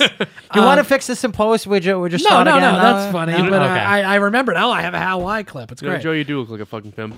All right. So anyway, so that's how these two things are linked, right? Because they're going to say marijuana, which is like pretty much like heroin, is, federally illegal, but legal in many states, making a ton of money for people, not a problem, cures a lot of illnesses, like is a benefit generally in all senses. Better, in my opinion, than Society alcohol, does not collapse whatever. if it becomes legal. No, Okay, it probably gets better, right? If you, the more that this is accessible to people, that it can be used in medical, mental issue, whatever. You know what I mean? But okay, There's more tax revenue coming in. People are happier, and we're not funding Mexican drug cartels. right. All good things. Okay, but that federally, we're going to look into that. That's something we're going to deal with. Transgender issue, the bathroom thing, that's a states' rights thing. Let's let the states handle it. Okay, why? But all right, fine. How would you even enforce it? Let's play that game. Well, I get it, though. Here's the thing. I understand making it like schools can determine it or county. The problem is if you're a transgender kid that lives in Alabama. That's the problem, because you're not going to be able to go piss in the fucking girls' room if you're a guy physically that feels he's a female gender. You know what I mean? You're just not going to be able to do that. That's the problem. That's why you just make a federal law. You go, listen, let people piss wherever they fucking feel comfortable. Okay, we can get into this a little bit more.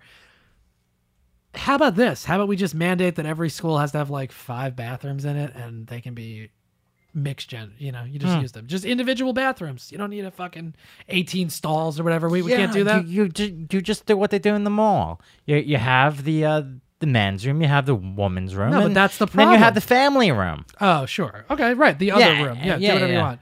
Well, then they're going to feel other. I don't give a shit. Go piss wherever you want. Okay. Now, I do want to make this point, though, before we get into it, because I have a clip of Caitlyn Jenner talking to the... what do I want to do here? Yeah, what direction do you want to take this? Well, I'm just trying to decide what order I want to do it in, because I had it in an order, but I think maybe I'm going to take it out of the order just so we have this conversation first. Yeah, all right. So let's have this conversation first. Then we're going to listen to Caitlyn Jenner, and then we're going to listen to Isis King, who's another transgender person who doesn't like Caitlyn Jenner. Okay. Because it's like, oh, here we go down the rabbit hole. Okay. I saw this post on Instagram that I saw at first, and I was like, yeah. And then I thought about it, and I was like, no. It's not about bathrooms, as it was never about water fountains. How do you guys feel about that? And then I'll talk about it. The obvious comparison is this is discriminatory against transgender people, not because we're not allowing them to pee in whatever bathroom they feel their gender is. It's, discriminatory against people, the same way that not letting black people There's no drink water from the fountain. same water fountains, segregation, whatever. They're trying to say they're not equal. Like it is true that there is it is an So equal. you agree with this Instagram post that says it's not about bathrooms, as it was never about water fountains? I think there's some truth to it. Joey? At the end of the day, someone's trying to make a point. It's trying to make a point. I disagree. Here's the thing. I get it that it's not allowing people to, kind of be themselves. But there's a big difference between not letting black people, just people, who have a different skin color, visibly a different skin. You're going, they're second class to us whiteys. They can go use a different door. They can wait in a different line. They can use a different water fountain. It is different, especially. But the fact is, at the end of the day, there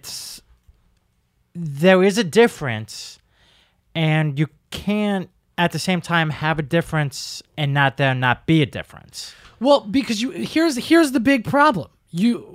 Two problems that I'm going to bring up. All right. First, what I was going to say, when it comes to school bathrooms, I can understand if you're a parent. I'm not necessarily saying one's right or whatever, but I understand as a parent, if you have a 7-year-old girl, okay, that you're her father, or her mother, whatever, she's going to school, and there's a 7-year-old boy who says he's a girl, but physically he's a boy, and he wants to use the girls' room.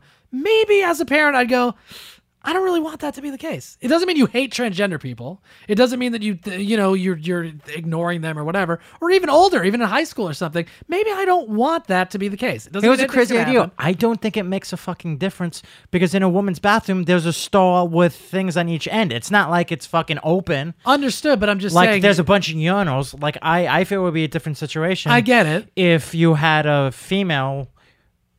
Well, either way, I'm saying. However, one would use a stall, and you would have to stand and do it's I'm just saying it's a bigger issue than just like, well, you're not accepting transgender. Well, okay, maybe, but also here's the other problem: black people are black people, right? They have a certain heritage, they have a certain color of their skin. Like that's what it is. You have to take a transgender person's word for it. Is another aspect of it. I'm not saying they're lying, but I'm just saying that's the difference between the water fountain bathroom comparison. Like, no, that a black person is black. They are born that way. They are going to be that way. That's it. You know what I mean? Unless they're Michael Jackson, I guess. But the transgender thing, it's like you got to take people's word for it. But use the words that they're born that way, and I can't speak to it. I don't know anything about being transgender myself, being transgendered, but they would say they're born with it too. That's the way they're born. Some would, but then there's also fluid gender people that go, well, on Monday I'm female, on Tuesday that's a real thing. People that are fluid gendered. So now we're getting into like this weird. This isn't that, but I'm just saying that's why that post about like it was never about bathrooms, as it was never about water fountains. That that's a false equivalency. I get it, but that's not the same. Not necessarily it's not the same. It's not necessarily equivalency. It's more okay. This is they are equating trying to it. make a point that no, they're equating it. It's still about them being not being equal, and nobody's saying they're not equal. They're just saying maybe in certain circumstances we do not want a man, like a biological man who believes he's a woman or feels like he's a woman trapped in a man's body, to use the same bathroom as genetic women. That's all. I don't give a fuck. Let whoever use whatever bathroom. It doesn't bother me. But I'm just saying that's not necessarily the same as being like, oh, these people that we've kept in bondage for 100 years, like they can't. It's fine. We'll let them not be slaves anymore, but they have to not drink the same water fountain as us. They're gross. Okay, that's different. All right, that's way different. Obviously. All right, so that argument. Okay, that's not the conversation I want to focus on. Okay, yeah, no. The conversation I want to focus on is I don't see what the problem is to have any person piss in any room they want. The issue is that individual a threat to anybody else because they're in a different bathroom? That is what my question is. Right. If they are a threat, then absolutely 100% no. Yeah, of course, but we don't want anybody that's a threat. I know, that's what I mean, but if there was no threat, which I don't see there being a threat considering that this is school, this is a place of education, this is a place of acceptance. Well, that's not necessarily true, but right. Okay. Well, a school is just automatically a place of acceptance. It should be. But here's the thing, though. You guys didn't acknowledge it. Like, as a parent of a 7-year-old girl, 8-year-old girl, 9-year-old girl, or boy, whatever, could you understand at least from their perspective, like, yeah, maybe I don't want a boy that says he's actually a girl in the bathroom with my daughter. It doesn't mean that he's going to do anything to her, but it's just like, maybe it's weird. People can't go, maybe it's weird. No. I'm just playing devil's advocate. I don't care, I guess. I don't have a kid. I don't know. Here's my question. At 7 or 8, do you trust your opinion that your child is transgendered? That's what I was talking about. That was the other point I brought up. You can't even start. We can't even have that conversation with the psychological profiling. Exactly. That's and all that because a lot of people argue that it's decided before age 4, and I'm not. But that's what I'm saying. That's part of the issue too. That's part of the issue too, right? Okay, at what point? So we're not allowed to question that at all? If my 9-year-old boy comes to me and goes, Dad, I'm a girl. I go, what do you mean? We'll have that conversation. I'm going to want to believe the kid, but also this is a 9-year-old kid. I don't know. It's pretending that's something that is extremely complicated and not settled in any way, right? There's no way to there's no test where you go, oh yeah, for sure. There's no way to do that. We're pretending that it is that. We're pretending it's a black and white issue. We're pretending that it's the same as segregation. It's not.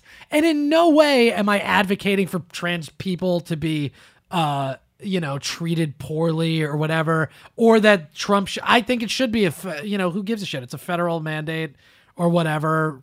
Just let it be. It really has no bearing. But this is a complicated issue. And let's not pretend it's not a complicated issue. It is, because psychologically we don't know. And what percentage of people change their mind or whatever? I mean, these are other factors. It doesn't have to do with this story, but like, I don't know, man. And what even percentage of the population is transgender also? Because I feel like it's disproportionately talked about as an issue when what percentage of the population is even transgender? Do we even know? What percentage of people that are fluid gender that literally on Monday go, I feel like a man, but on Tuesday I feel like a woman? There are real people like that. There are interviews that you can watch. I don't think we know what the numbers are, because I feel that there is a stigmatism associated with it, and the individual might not want to have it be announced, per se. Sure. Yeah, I guess that's true. But you are right. That's a very small portion of the population. I mean, tiny. And that's, I think, the biggest difference of why black rights were so much more crucial. Is that, okay, it's a much larger portion of the population, and I think that's why you're seeing this now. Is as rights do start to get better for larger parts of the population, you do start to look towards the still oppressed minorities in these regards. Right. Sure. So, like, that's why you're seeing this is the new frontier of human rights, because, well, it's still but it's saying the new frontier of human rights. Yeah, we haven't solved all the other human rights problems. You know what I mean? Just add this one to the list. But at the same time, we know the language. We know the language of the civil rights movement. We know all these things. When we're getting into transgender, we don't know. Like, you're a fairly liberal guy. You know nothing about it, basically. I mean, but it's. Well, I'm not like embedded in the community. Yeah, you know what I mean? And it's making this more mainstream and starting the conversations where we're at. Right. Yeah, but you know what? True. And here's the thing, though. Trump going, they're essentially saying, let schools decide. Yeah, maybe that is the right thing. Like, if you're in the school, there's probably one transgender kid in the school. And that probably feels tough if you're that person. But let the school just go, yeah, it's okay. James can use the girls' bathroom, Or just have a few non-gendered bathrooms in the school is one. Well, that's the ultimate solution, right? Instead of having like communal bathrooms, fucking have 8 bathrooms in a school, just like a house does. All right. So when we have easy solution. All right. So when we have a minority, there's usually an outspoken person that speaks for the community. Uh-huh. Can we please have such a person now speak for the community? Yeah. Let's hear from reasonably the most famous transgender person. Yes. Right. This is Caitlyn Jenner posted this video, I guess, on her Facebook. And this is her just talking about the ban and Trump, and, we'll talk about it. And then we'll get to the open letter to Caitlyn Jenner from somebody else. All right, this is Caitlyn Jenner talking about the whole situation. I have a message for the trans kids of America. You're winning. I know it doesn't feel like it today or every day, but you're winning. Very soon we will win full freedom nationwide, and it's going to be with bipartisan support. You can help by checking out the National Center for Transgender Equality and letting Washington hear you loud and clear. Now I have a message for the bullies. You're sick. And because you're weak, you pick on kids, you pick on women, or anyone else you think is vulnerable. Apparently, even becoming the Attorney General isn't enough to cure some people of their insecurities. As proof, the Supreme Court will soon hear a very important Title IX case, thanks to the courage of a very brave young man, Gavin Grimm. Mr. President, we'll see you in court. Finally, I have a message for President Trump from, one Republican to another. Can I tell you how this is what I'm talking about, man? The simulation is just insane. Yeah. Why are you? It's so funny that Caitlyn Jenner's Republican. All right, so this. Because he's rich. All right, so this just reminded me of something now that we're on the topic of transgender. Sure. You follow Joe Rogan, right? To the gates of hell, yes. Okay. So you remember the little shitstorm he got caught up in when he was talking about the wrestler? No, about yes. Can't think of her name. Yes, but there's a man transitioned to female. Yes. MMA fighter. And was having fights against women, like within a year or whatever after his transition to female. But this is a person that's in, like, I believe the her 30s or whatever, 40. This is an older person, fully developed male body, transitioned to a woman, and then was fighting women in MMA and was beating the shit out of these women. And Rogan's point was like, it's not an issue of equality. It's an issue of, this is a person with a male body. Figure. Yes. Hands, different chin, different jaw, all this stuff, and is pummeling women in these fights. And he was saying it was fucked up. And most people agreed with him. If you go on like any of the sites where they take the opinion polling, like 90% of people agree with him. Now, but he caught some shit about it, but he's 100% right. There's also another story. It's just a reality of the biological body. It is what it is. There's also another story about the wrestling kid. You saw any of that? Sure. You want to give me a little backstory on that for people that don't know? I believe it's... You have a lot of faith in me because you throw stuff out. You're like, you know that, right? And then you expect me to Chris, tell you the know story. everything. You know all. Chris is omniscient. Yeah, I dabble in a lot of different things. Go Yeah, ahead, Joey. well, so you had someone who was undefeated in wrestling who's transitioning to be a...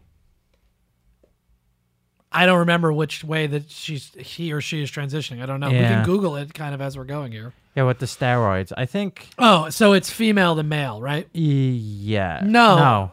I don't remember. Well, we got to look it up. God damn it. Yeah. Well, hold on. Let Caitlyn Jenner finish Okay. what she's saying. Matt, you look that up while we're working on it. It's the high school wrestler situation that's been going on recently. This is a disaster, and you can still fix it. I don't think it's a disaster. I mean, is it a disaster? It's not good, but it's not a disaster yet. Well, when you have a individual's rights being taken away by the majority... Dude, where is it written that we have the right to piss in whatever bathroom we want? Where is that written? Apparently it's a federal I get law. what you're saying. No, it's not a federal law. It's federal guidelines. It's not a fucking law. And that's why it was easy to go, oh, yeah, we're not going to abide by that. I'm not advocating for it, and I get what you mean. But let's play semantics. It's not a right. You don't even have a right to a bathroom. That's not written anywhere. Hold on. You made a promise to protect the LGBTQ community. Call me.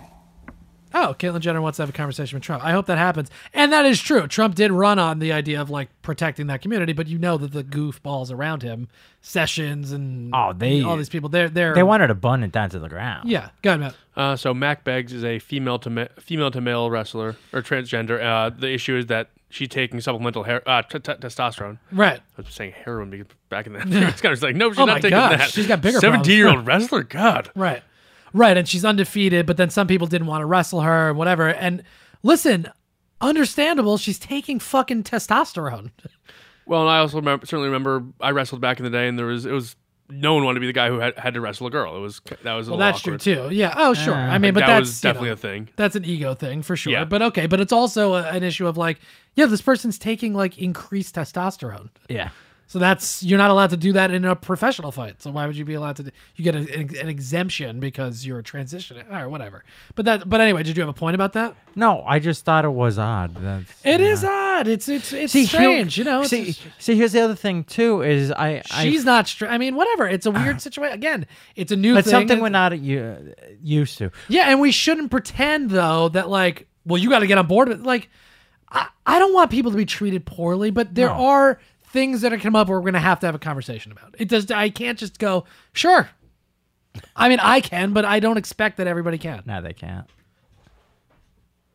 So now why is the other one mad at...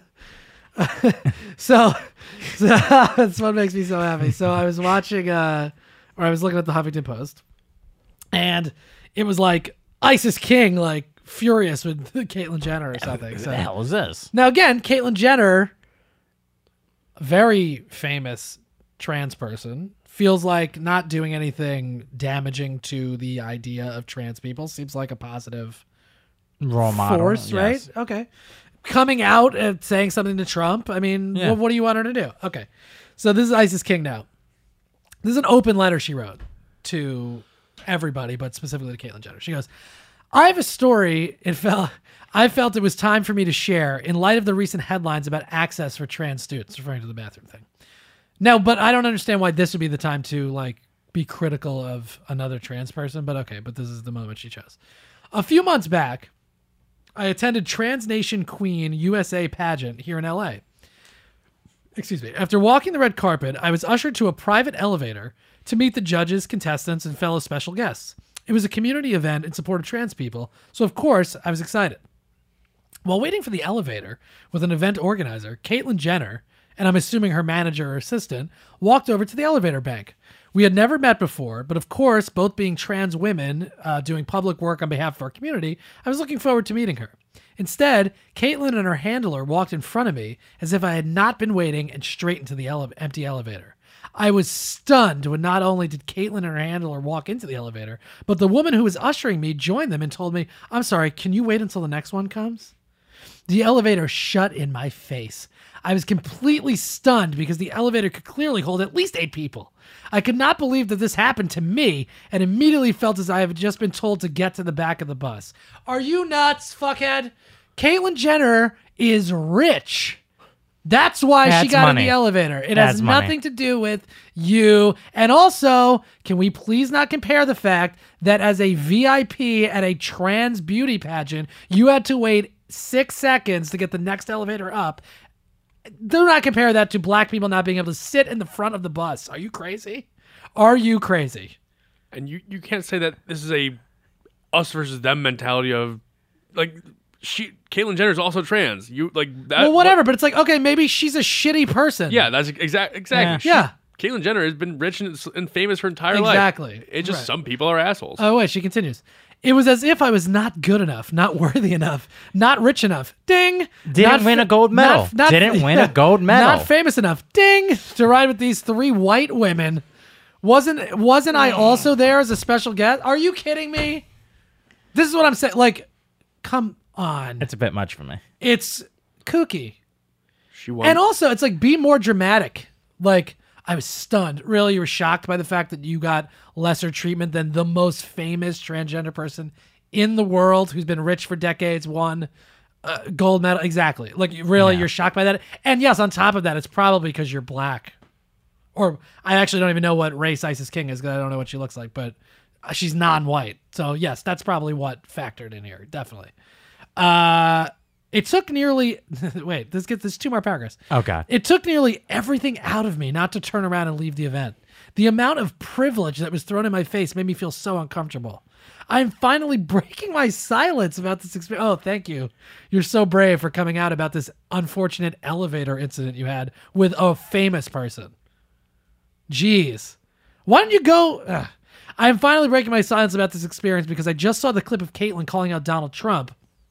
And it reminded me that internal issues of color and class within the trans community have to be dealt with. So now it's not even an issue of like trans people getting acceptance in general society. Now she wants to go even deeper and talk about the issues of race and class within the trans community on top of trying to get trans people. Like, are you fucking nuts? Well, there's always been inclusive infighting with different groups. Yeah, that's also why you always do the bigger enemy or the bigger issues, and you bring people together. It's human nature. Like if there isn't a bigger thing, you're gonna fight amongst themselves. Okay. Issues of color and class within the trans community have to be dealt with.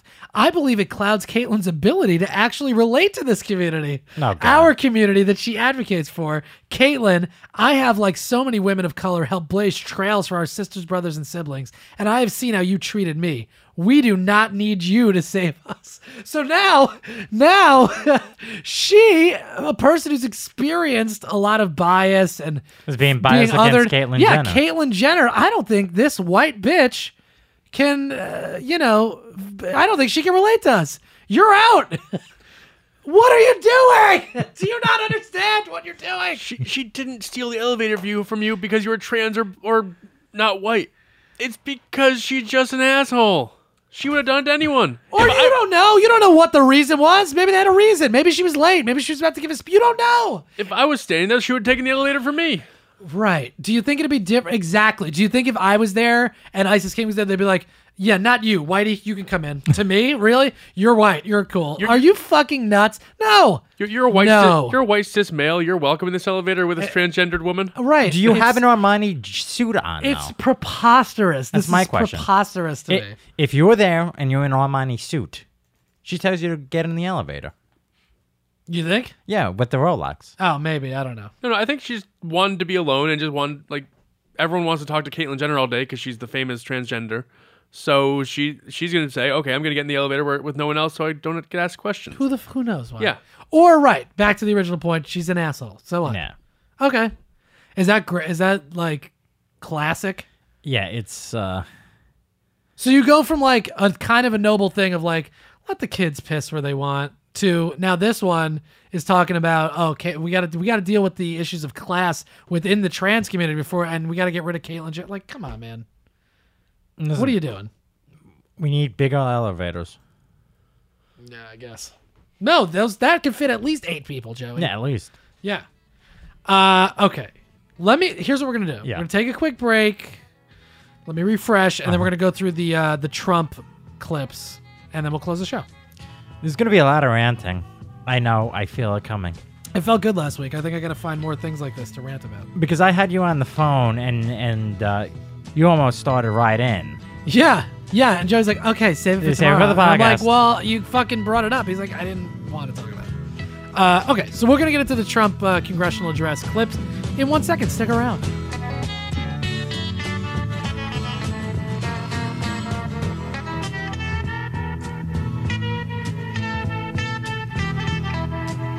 All right, let's continue with the program. This is the last thing we're going to do. So Trump gave his first address to Congress on whatever night, Tuesday night, I guess. I watched that. I took the notes like I normally take for like a debate or something like that. Oh, really? It's been a long time. Yeah, no, I know. It felt good. You want to tell the people what that process is like, or? Yeah, guys, this is an amazing process. It's not amazing. But... Chris locks himself in a bubble, and he watches the show, and he writes down what he's thinking about at that moment. It's a hermetically sealed chamber. Without being influenced by any other person, individual, cat, dog, whatever it may be. Right. And these are his thoughts. Yeah. So we also have the email from Olivia in here. Oh, which nice. We're going to get to. And I feel like there was something else. Oh, yeah, because I'm going to have to break down a whole bunch. Okay. Yeah, because, this is the whole 2-minute thing that we got to talk about, too. Okay. That's what I'm excited for. Okay. Yeah. Okay. All right. So here we go. So the first clip we got, Trump is talking about, he's updating the American people on the progress that he's made in the short time that he's been the president of the United States. And he says a couple of things that I'm like, that's not true. So let's start with that. There's only like a few clips, but I think it's worth noting these things. All right, this is the president. Since my election, Ford, Fiat Chrysler, General Motors, Sprint, SoftBank, Lockheed, Intel, Walmart, and many others have announced that they will invest billions and billions of dollars in the United States and will create tens of thousands of new American jobs.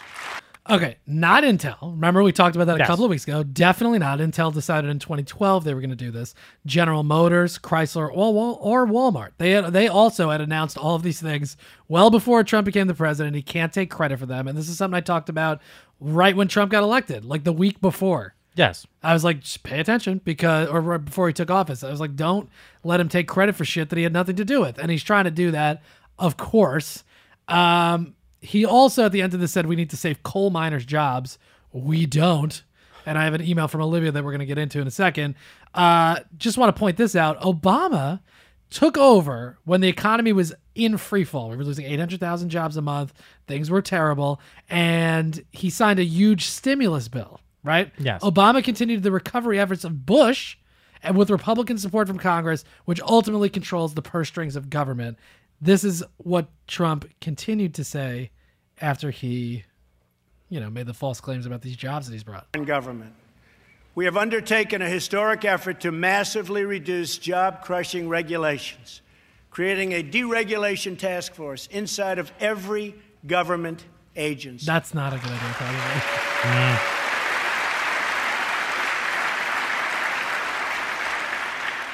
And we're imposing a new rule which mandates that for every one new regulation, 2 old regulations must be eliminated. That's a problem. Yeah, absolutely. It's lip service to a base of people that don't really know what regulations are. We're going to stop the regulations that threaten the future and livelihood of our great coal miners. Okay. How is he still talking about coal? Seriously. I know, you already won. This is the email we got from Olivia. She goes, "Hey, Chris, I hope you and the rest of the gang are doing well. I've been really enjoying the podcast lately and also your commentary on the J-Chain podcast. Thank you. I wanted to share an opinion with you I have about the coal mining situation and get your take on it. I definitely agree with you on how it's outdated and should be left in the past, but that would still leave us with a lot of unemployed people. So what if we did something similar to what we do with military veterans? I mean, a lot of these workers don't want to leave because they don't know how to do anything else. So if we help pay for their education, that could help them get a new job that is better.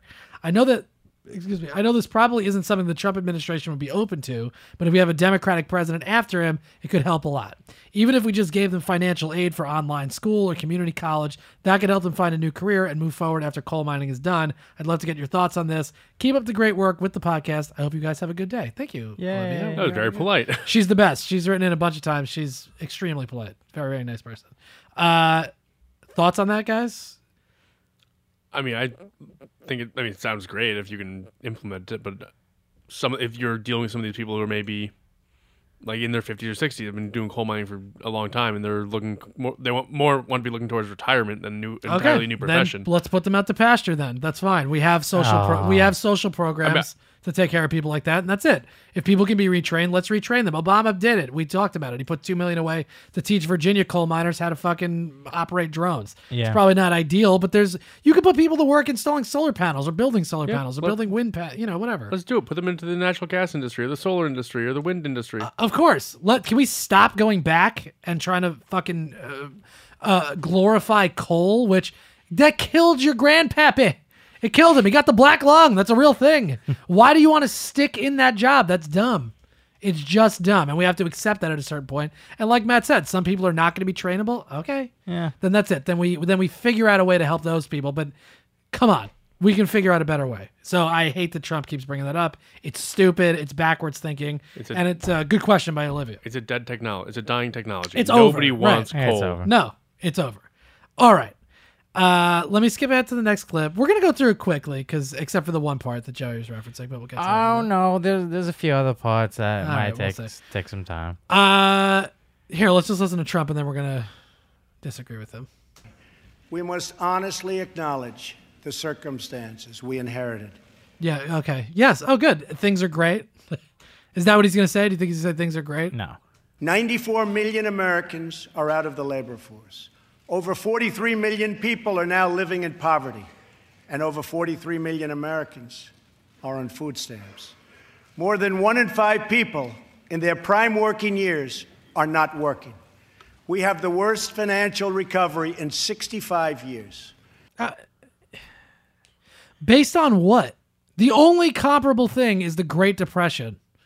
That's it. Those are the only two things, because Obama inherited an economy that was destroyed and brought it back from the depths, and it's fine. Like, all basis of the economy are good. It's nonsense to say that. So what are you comparing it to? The last time we almost ruined the entire economy? Yeah, he's doing fine by that. In the last 8 years, the past administration has put on more new debt than nearly all of the other presidents combined. Yeah, well, that's why, because I had this shit out of order. But that was my point that I was trying to make. It's like, yeah, because Obama had to pay for the stimulus package. You know what I mean? Like, Bush left office having spent $1 trillion on war, a stimulus package, all the shit, and Obama had to pay for it. Yeah. I mean, there was policies that Bush enacted, and Bush came in with a surplus. Of course. And Henry Paulson, who was appointed by Bush, was the fucking Treasury Secretary, and he approved all this shit. What are you, crazy? Also, that 94 million people out of work number is outrageous. I fucking hate when they bring that shit up. Here's how they get to that number. Let's do it. The 94 million number is counting people who are 16 or older, not in the labor force, which includes retired people, high school and college students, and people with a disability. So yeah, if you start counting everybody 16 and older, people that are in high school that don't need to work or whatever, retired people, sure, yeah, then it's 94 million people. But otherwise, it's absolutely not. The unemployment rate in January was 4.8%, or about 7.5 million people who are looking for work but can't find it. Let's give them 10 million people who are out of work. Right? Because they're going to go, well, that's not the real number. The real number is actually, okay, yeah. It's always been that way. But okay, let's say 10 million people who are looking for work but can't find it. That's not a lot. Well, and you can try to factor in people who are underemployed, jobs that they're Of course. below their education level, but still the numbers just aren't what he says they are. No, it's a complete nonsense. But the 94 million thing is what really drives me crazy. It's like, sure, yeah, if you count literally everybody who's older than 16, but that's not how we count it. That doesn't make any sense. It doesn't. Like, I didn't need a job in high school. I was fortunate. I didn't need one. So I count towards that 94 million, but I wasn't even looking for a job. Okay. Now he talks about infrastructure. This worries me. We'll see how it plays out, but it worries me the way he phrases a lot of it. And Red State, which is a site that I've started going to, it's a more conservative site, had a piece pointing out that deficit hawk Paul Ryan applauded $1 trillion infrastructure program, which he should definitely be against and was against when Obama proposed it. Remember when we had Obama standing under a fucking bridge and he was like, we can rebuild this. And they were like, go fuck yourself. Nope. Now Trump says it. Now they're all jacking off behind him, clapping. Paul Ryan, this two-faced fuck. All right, here we go. Truly great national infrastructure program, the building of the interstate highway system. The time has come for a new program of national rebuilding. Which, okay, if that's done correctly, I agree. The problem is what he's about to say after this stupid applause. America has spent approximately $6 trillion in the Middle East. All the while, our infrastructure at home is crumbling. With this $6 trillion, we could have rebuilt our country twice, and maybe even 3 times if we had people who had the ability to negotiate. Oh, I wonder what he's talking about. No. To launch our national rebuilding, I will be asking Congress to approve legislation that produces a $1 trillion investment in infrastructure of the United States, financed through both public and private capital. Oh, that means he's got friends. Public-private partnerships, that's no good. You know how a toll road works, right? They put a toll there, and, you know, you pay a toll to cross a bridge or do whatever, and then that goes to, like, the care of the road. Yeah. The problem with a private partnership is that it's a road that you always use that doesn't require a toll, but now you've just put a middleman in between, a private company, that's going to build it, and then we're going to pay them a subsidy, taxes or whatever, to maintain that road, even potentially on top of a toll, perhaps. So there's going to be 2 tolls. Yes. And I imagine that they'll get the money that they in the contract saying they have to keep the road maintained, and then lobby to get the bill changed saying, oh no, the government has to maintain this road. Possibly. And also, I doubt that a private company that builds a toll road or whatever, a road, they're probably going to try to keep costs down. Yeah. And not overcharge it's just whatever the fair fee is. Right? I mean, they're not going to, try to suck money out of the government somehow. Not at all. Oh, okay. All right. So anyway, so that's what I'm very concerned about. Okay. We're going to keep our eye on that because $1 trillion infrastructure program sounds great. Don't think it's going to go down the way people think it's going to go down.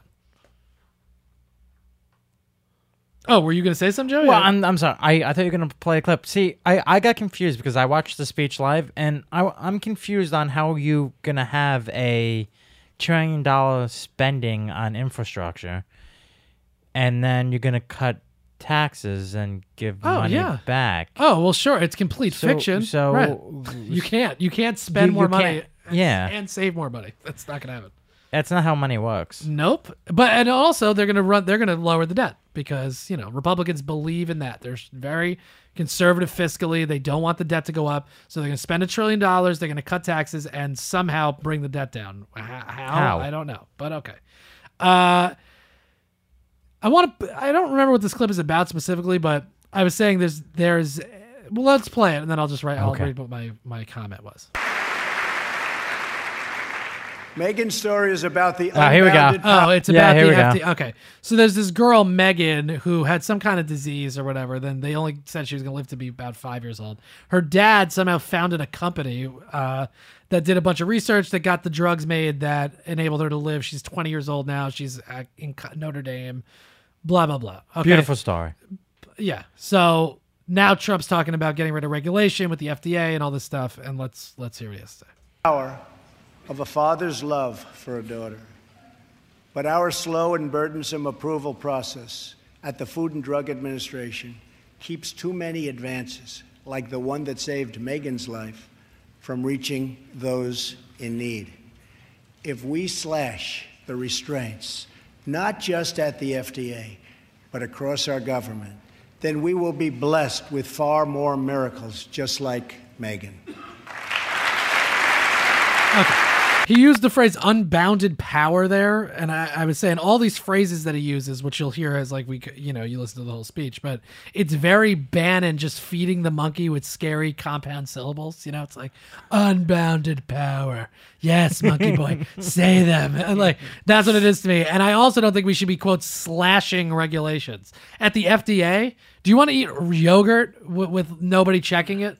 You think that's a good idea? Yeah, it's clever though because he makes it sound like if we cut regulations, it's going to help science. Well, he literally said miracles. We'll create miracles. Yeah, or you're going to eat fucking listeria. But he's just backhandedly saying that we're going to get rid of regulations so corporations can do more shit. Right. And I'm not against getting rid of unnecessary regulations, but I'm 100% in favor of regulations. Well, the FDA regulations, it's not... Like, yeah, he gives a great anecdote of this one person who was saved because things was on a timely schedule. We should still be doing this research, but you need to actually take the time to make sure that you don't kill countless other people by putting a medication out there that isn't ready. Oh, of course. And so the regulations are there not to kill that one person, but to save the 1,000 people. Yes. So yes, it's terrible. There's one you have anecdotes of people dying. That's not the whole story, though. No, of course not. And that's not what they're talking. That's not what they're concerned. They're framing it in that way, but that's not what they're talking about. And that is just exactly it. That's just a way to frame it to make their case. It doesn't mean it's the truth. Right, and it also obviously takes liability away from drug companies, pharmaceutical companies, whatever. Yeah, that if they're not tested, they go, well, the FDA didn't test it. Well, and to be fair, drug companies, it is a really expensive process to get a drug to market, and that's part of where that is a way you could theoretically reduce costs in order to actually get a drug to market, it's $500 million plus. Right. Well, and it's also a thing that's driving up costs is because of climate change and global warming. We've reduced the amount of rainforests where you typically go to find these plants that create new medicines, and it becomes increasingly more difficult to get those as these places shrink and temperate zones change. We saw scientific research that's developing new medication in labs themselves. And but we're reaching antibiotic resistance at this point. That's a real serious problem. I'm actually confident that science is going to push past that, and I say this after my dad had MRSA about 2 weeks ago. So but MRSA we have a cure for. Yeah, I mean, just bombarded with antibiotics, but actually, right. I think there's some stuff that a scientist who I think 10 or 15 years from now will get a Nobel Prize is doing some pretty cool stuff in terms of getting over antibiotic resistance. Good. Well, I fucking hope so. Yeah. But anyway, the point remains though. It's like we have to keep going to these more extreme scenarios to create new antibiotics. So it becomes a bigger problem. Okay.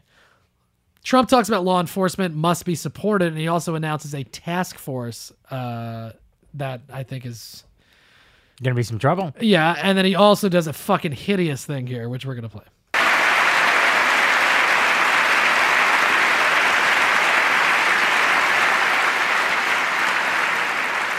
We must build bridges of cooperation and trust, not drive the wedge of disunity and really it's what it is, division. It's pure, unadulterated division. We have to unify. Police and sheriffs are members of our community. They're friends and neighbors. They're mothers and fathers, sons and daughters. And they leave behind loved ones every day who worry about whether or not they'll come home safe and sound. We must support the incredible men and women of law enforcement. Yeah, okay, we do, but also they signed up for that job. Yeah. Like the dangers of it is understood. If you didn't understand that, you shouldn't have signed up because that's a reality of the job. So yes, while we definitely support them, I'm not rooting for cops to get killed or whatever. That's a reality of the job though. You might get killed. And so you got to wrap your head around that reality. It doesn't mean we root for it, but like we have to do everything to protect that. Do we? They're supposed to be there to protect us. That's the point. And that is the opposition that is taking place. Mm.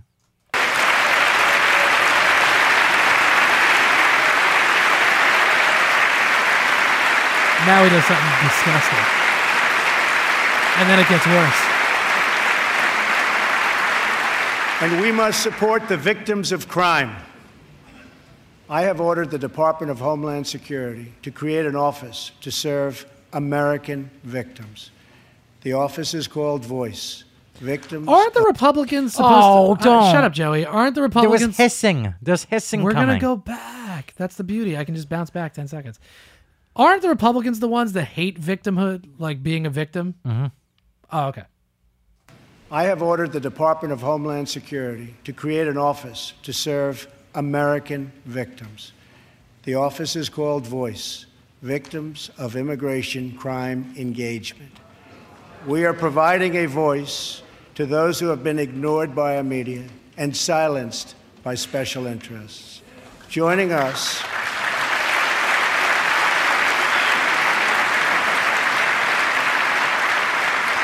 That's a political thing. Well, yeah. Joining us in the audience tonight are 4 very brave Americans whose government failed them.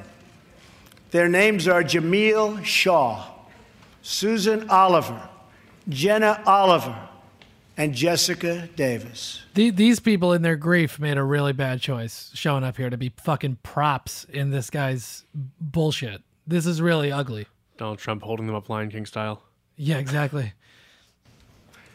Jamil's 17-year-old son was viciously murdered by an illegal immigrant gang member who had just been released from prison.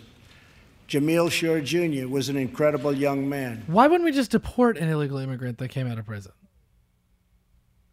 Right? Like, why did we just release him back to the United States? Why didn't we just deport him? I mean, why would we put him in prison? Wouldn't he just go straight? Well, that's part of it. Yeah, good question. But that's You part of have Trump's to- plan, which he talked about at a speech that I watched before he became president, where he was like, "We're gonna imprison these people. We're gonna have these Yeah, the detention bad centers." ones. So why are you putting them in detention? Why don't you just send them out? Yeah, why did the bad one get placed back into the community? Right. Okay. But all right. With unlimited potential, who was getting ready to go to college, where he would have excelled as a great college quarterback. But I he know. never got I did the chance. scouting. What? His father, who is in the audience tonight, has become a very good friend of mine. Yeah, I bet. Jamil, thank you. Thank you.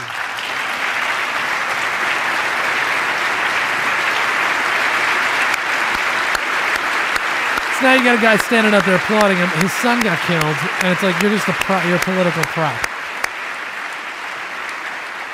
Horrible. Also with us are Susan Oliver and Jessica Davis. Their husbands, Deputy Sheriff Danny Oliver and Detective Michael Davis, were slain in the line of duty in California. They were pillars of their community. These brave men were viciously gunned down by an illegal immigrant with a criminal record and 2 prior deportations, should have never been in our country. Sitting with Susan is her daughter, Jenna. Jenna, I want you to know that your father was a hero and that tonight you have the love of an entire country supporting you and praying for you. But if you use the wrong bathroom, we're going to be after Yeah, you. exactly. That's a good point, Joey. It's also like, I get it. It's sad for her. I'm not saying that her family shouldn't feel sad or whatever way they feel. But like, cops getting killed in the line of duty is what it is. You know what I mean? It doesn't automatically make you a hero. Like, you signed up for a dangerous job, no doubt about it. You could have gotten killed by anybody. It doesn't matter that it was illegal. Now we gotta have the fucking voice task force. Like, come on, man. It's super manipulative. It's bullshit. There's a lot more people who are killed by most Random murders gun are violence, just right. random people, American citizens, not illegal immigrants. 100%. All right. Have we come up with the solution of the Chicago thing? Me? Yeah. Well, I mean, it's it starts with the absolutely. We get rid of the guns. Well, no, you have less guns, less shootings, less death. The guns go away with more community support. Oh, You gotta more go into- jobs, right? No, let me fucking finish. You asked me a question. Yeah, Now okay, you're going go to tell ahead. me what to do. You go into the community. There's groups already there.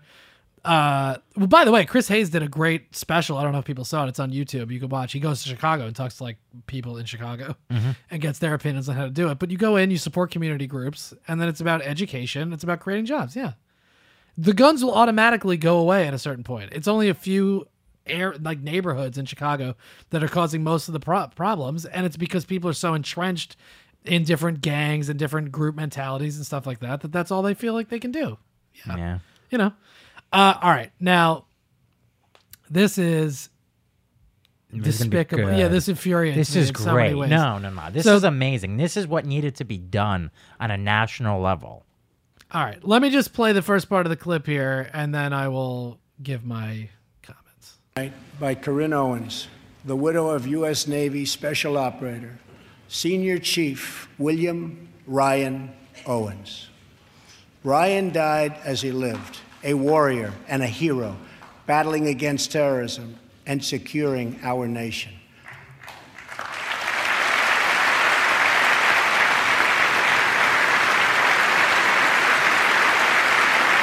We'll explain what happened. Let's just listen.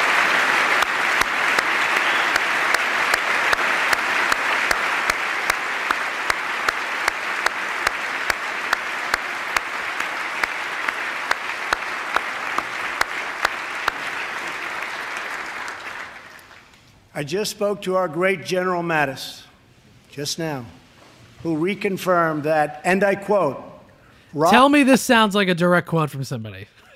Does this sound like a direct quote? Ryan was a part of a highly successful raid. Why would he say this directly to Trump? See, so he's already lied. He wouldn't look at Trump and go, Ryan was part of a highly successful raid. Like, what are you, fucking nuts? So it's not a direct quote. You're paraphrasing. That's fine. But say that. Don't say, I just talked to him. He literally just wrote this in a deposition. Like, what are you, out of your fucking mind?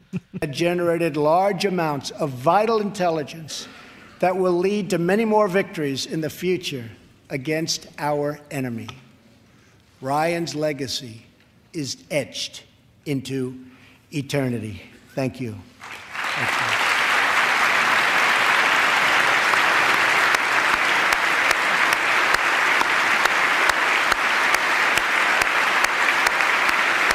So this keeps going. There's a very long ovation. Yes, as it should be. You think?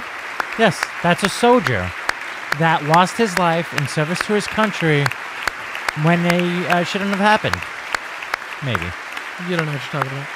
We're going to get into the context. All right, so this goes on for quite a while. It goes on for like 2 minutes. It's a 2-minute standing ovation.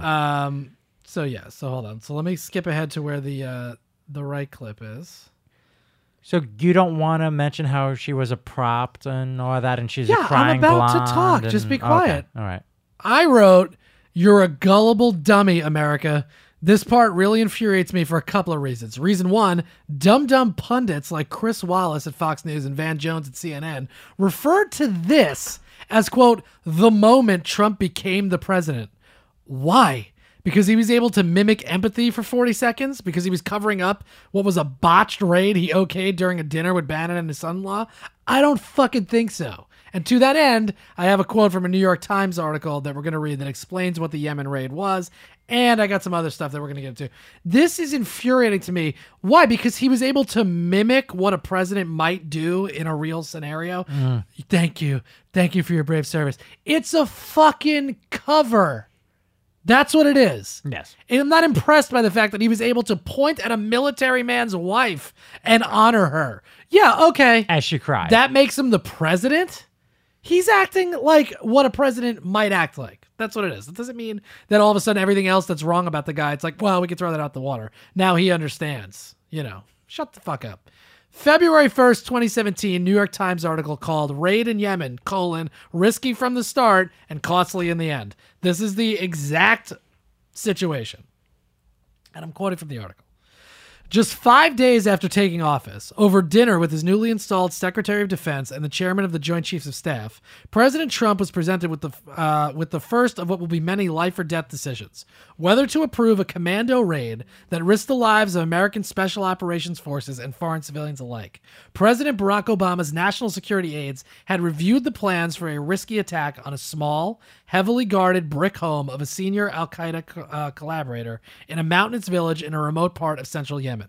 But Mr. Obama did not act because the Pentagon wanted to launch the attack on a moonless night, and the next one would come after his term had ended.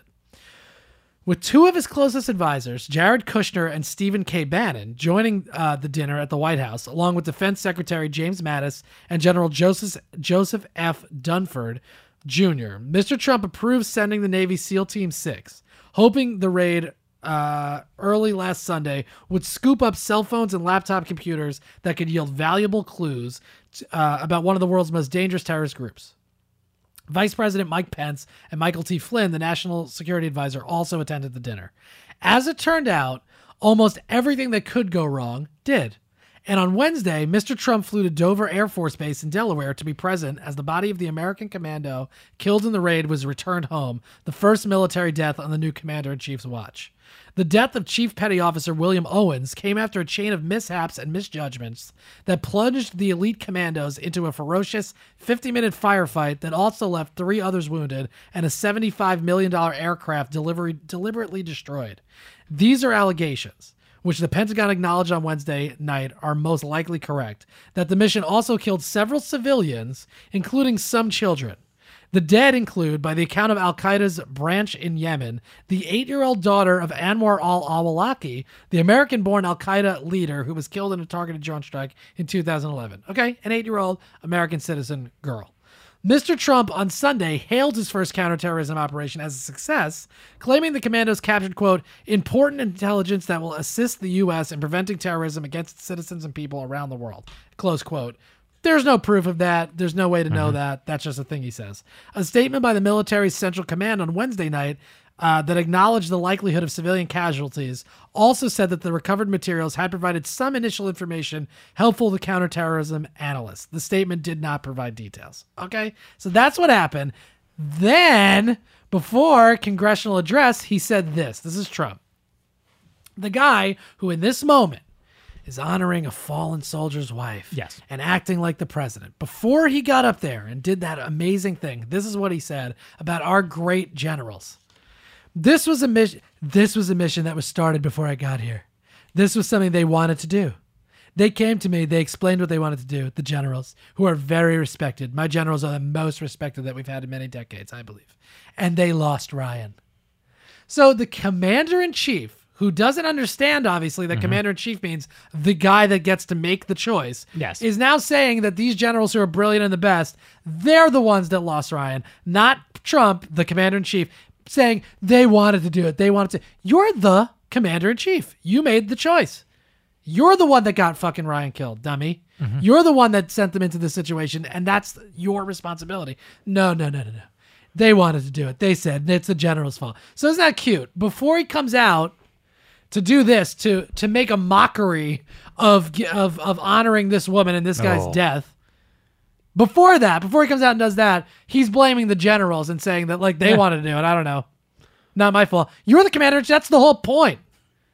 That's the whole point. So that's why this shit is a fucking sham to me, and it's embarrassing. And so it's not the moment he fucking became President Van Jones. What an asshole. Van Jones, who's like a hard left guy that was crying on the night that Trump got elected. Now he watches one 3-minute clip of Trump, and he's like, he became the president. Why? Because he put on a fucking show for the gullible country that we are. That's great. Which he needed to do. I mean, first of all, he became to shield himself from a miserable failure as his first act as president, first military act as president. Yeah, but he gets a pass now, though. No, he doesn't get a fucking pass. He absolutely doesn't. That quote is just so stupid on so many levels. Where he became the president on January 20th. There's no doubt about that. Well, right, yeah, exactly. But how does him giving some lip service to something and putting on a show erase the last month of what he's done? Of course, it doesn't. It doesn't at all. It doesn't at all. People are like, anyone who's saying that this changes everything. It's like, no, it doesn't. Why? Because he was able to mock empathy for 40 seconds? It's what it is. Actions speak a lot louder than words in this case. Yeah, and he was the one that chose to send them in to begin with. He's not going to take credit for it. This is the scary person that we have running this country. Take responsibility and don't just parade this person out. And the father is coming out wildly against you.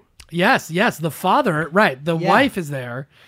Where's the dad? And whatever, she's grieving. It is what it is. She's invited by the president. She wants to go, and she feels terrible. But the dad, he refused to shake Trump's hand. He's calling for an investigation. Right. As he should. Where's he? Why isn't he there? We're not honoring him. It's his son that died. It is his son. Oh, interesting. And look, I get it. Whatever. Shit happens under. I'm talking about this right now. Yes. That's what I'm talking about. Final clip. Syria He's talking about kind of. He's talking about humanitarian disasters. This is 45 seconds. But we know that America is better off when there is less conflict, not more. We must learn from the mistakes of the past. We have seen the war and the destruction that have ravaged and raged throughout the world, all across the world. The only long-term solution for these humanitarian disasters, in many cases, is to create the conditions where displaced persons can safely return home and begin the long, long process of rebuilding. So Trump, obviously it's a reference to refugees and this shit and that shit, and he's saying we got to help them rebuild. We got to keep them in their own country. Go look at pictures of what Syria looks like right now. Yeah, not good. It's an impossibility. And then look at it was on Vice. It was on Vice last week. A half hour they talked about it. They're showing people, and then in parts of Syria where people really got, the towns destroyed and like just battered, people got killed. Now they ask them, do you think the government is responsible? They're like, no. Like, no. We don't know. No, the government had nothing to do with it. People are just, now that is a totalitarian state over there. And as if it wasn't. But like, even people that for sure would blame the government are like terrified to blame the government. Yeah, let's just send people back there. That's going to be possible. Sure. Stupid. Finally, this is what I want to talk about. Yes. The goddamn Democrats. I wrote in all caps, why the fuck was former Kentucky Governor Steve Beshear giving the response from a goddamn railroad car diner after Trump's first address to Congress? Where's Bernie? Where's Elizabeth Warren? Al Franken, Sherrod Brown, even Cory Booker? What are you doing? It's this shit that's going to keep Trump in office for 4 years. To give it? I would have had Schumer up there. No, well, you don't have fucking Chuck Schumer do it. But you got a guy who's not even in government anymore. He's the former governor of Kentucky in a goddamn diner, poorly staged. He looks like an idiot. Why is he giving the response to this? This is his first congressional address. I would have had the heavy hitters out there. This is why the Democrats are losers. Well, that's a question for Tom Perez, is it not? Yeah, we got to get back to... Look, I think we going got to get back to basics. basics. Yeah. Basics. Fucking idiot. Idiot. Right at the diner. Mark my words, this is the shit that's going to keep Trump in office for 8 years. Yeah. All right, I'm done. You feel good, though? A lot of good ranting. I do, yeah. This is a longer one. I'm a little tired. It's a little bit later than I'd like it to be in the day, but it is what it is. I got to go edit after this. But yeah, I think it was a good episode. Nice. Got it all out of your system now? Yeah, so I'll start reloading for next week. Yeah. I feel good. You guys feel good? I feel great. All right. I feel hungry, but good. Yeah, I could probably eat something too. What do I have here?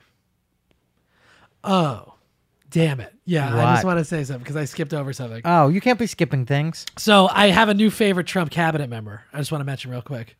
Commerce Secretary billionaire Wilbur Ross. Yay! He wore $600 custom Stubbs and Wooten slippers to the address. The slippers featured the Commerce Department logo on the toe. What do I wear all the time when I'm here? Slippers? Yeah. You put that in the rundown. I was curious, like, is he taking offense to this? Is it Nope. a problem? It's like, nope. Nope. I love it. Doesn't bother me at all. Now Wilbur Ross is my new favorite.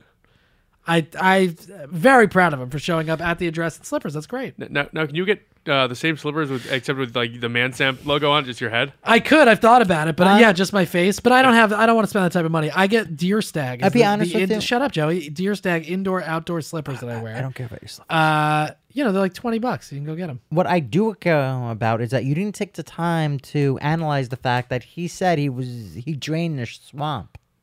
You said nothing about that. Yeah, and he filled it with class like Wilbur Ross. That's what he did. Yeah. I'm obviously just joking. Whatever. I mean, it doesn't bother me, but Wilbur Ross is not a guy that I'm supportive of. You do know that... I do like his slipper game. Slipper game strong. His cabinet of how many people have more money than a third of the citizens in this country? Oh, I know. I mean, there's plenty more where this came from. Believe me, there's way more shit like, gonna go down. There's literally a room in the White House that is in control of more money than a third of this country. Yeah. No, I understand. That he drained the swamp, though. In power. Yes. That gets to make decisions, that gets to make to vote, they have all the fucking money. Yeah, but once you accumulate enough money, the only logical thing you need next is power. Oh. Whatever power money can't buy, you'll get by getting elected. Yeah, exactly. All right. I'm fucking done. Thank you, Matt, as always, for being here. I appreciate it. Joey, I love you. You know that. I love you too, buddy.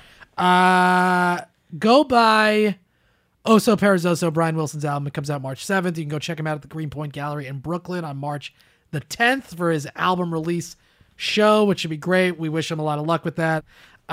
You can also follow us, the Mandatory Sentences Podcast, iTunes, SoundCloud, wherever you listen to podcasts. I'm at ManSamp on Twitter. Joey's at Joey from Jersey. Jersey is spelled with a Z. Matt is Matt D. Weiss on Twitter. I don't know. There's probably some other shit. Oh, thank you to Blue Apron for being a sponsor of the program. I'm going to go eat dinner and have a good cry. I love you guys, and we'll talk to you next week.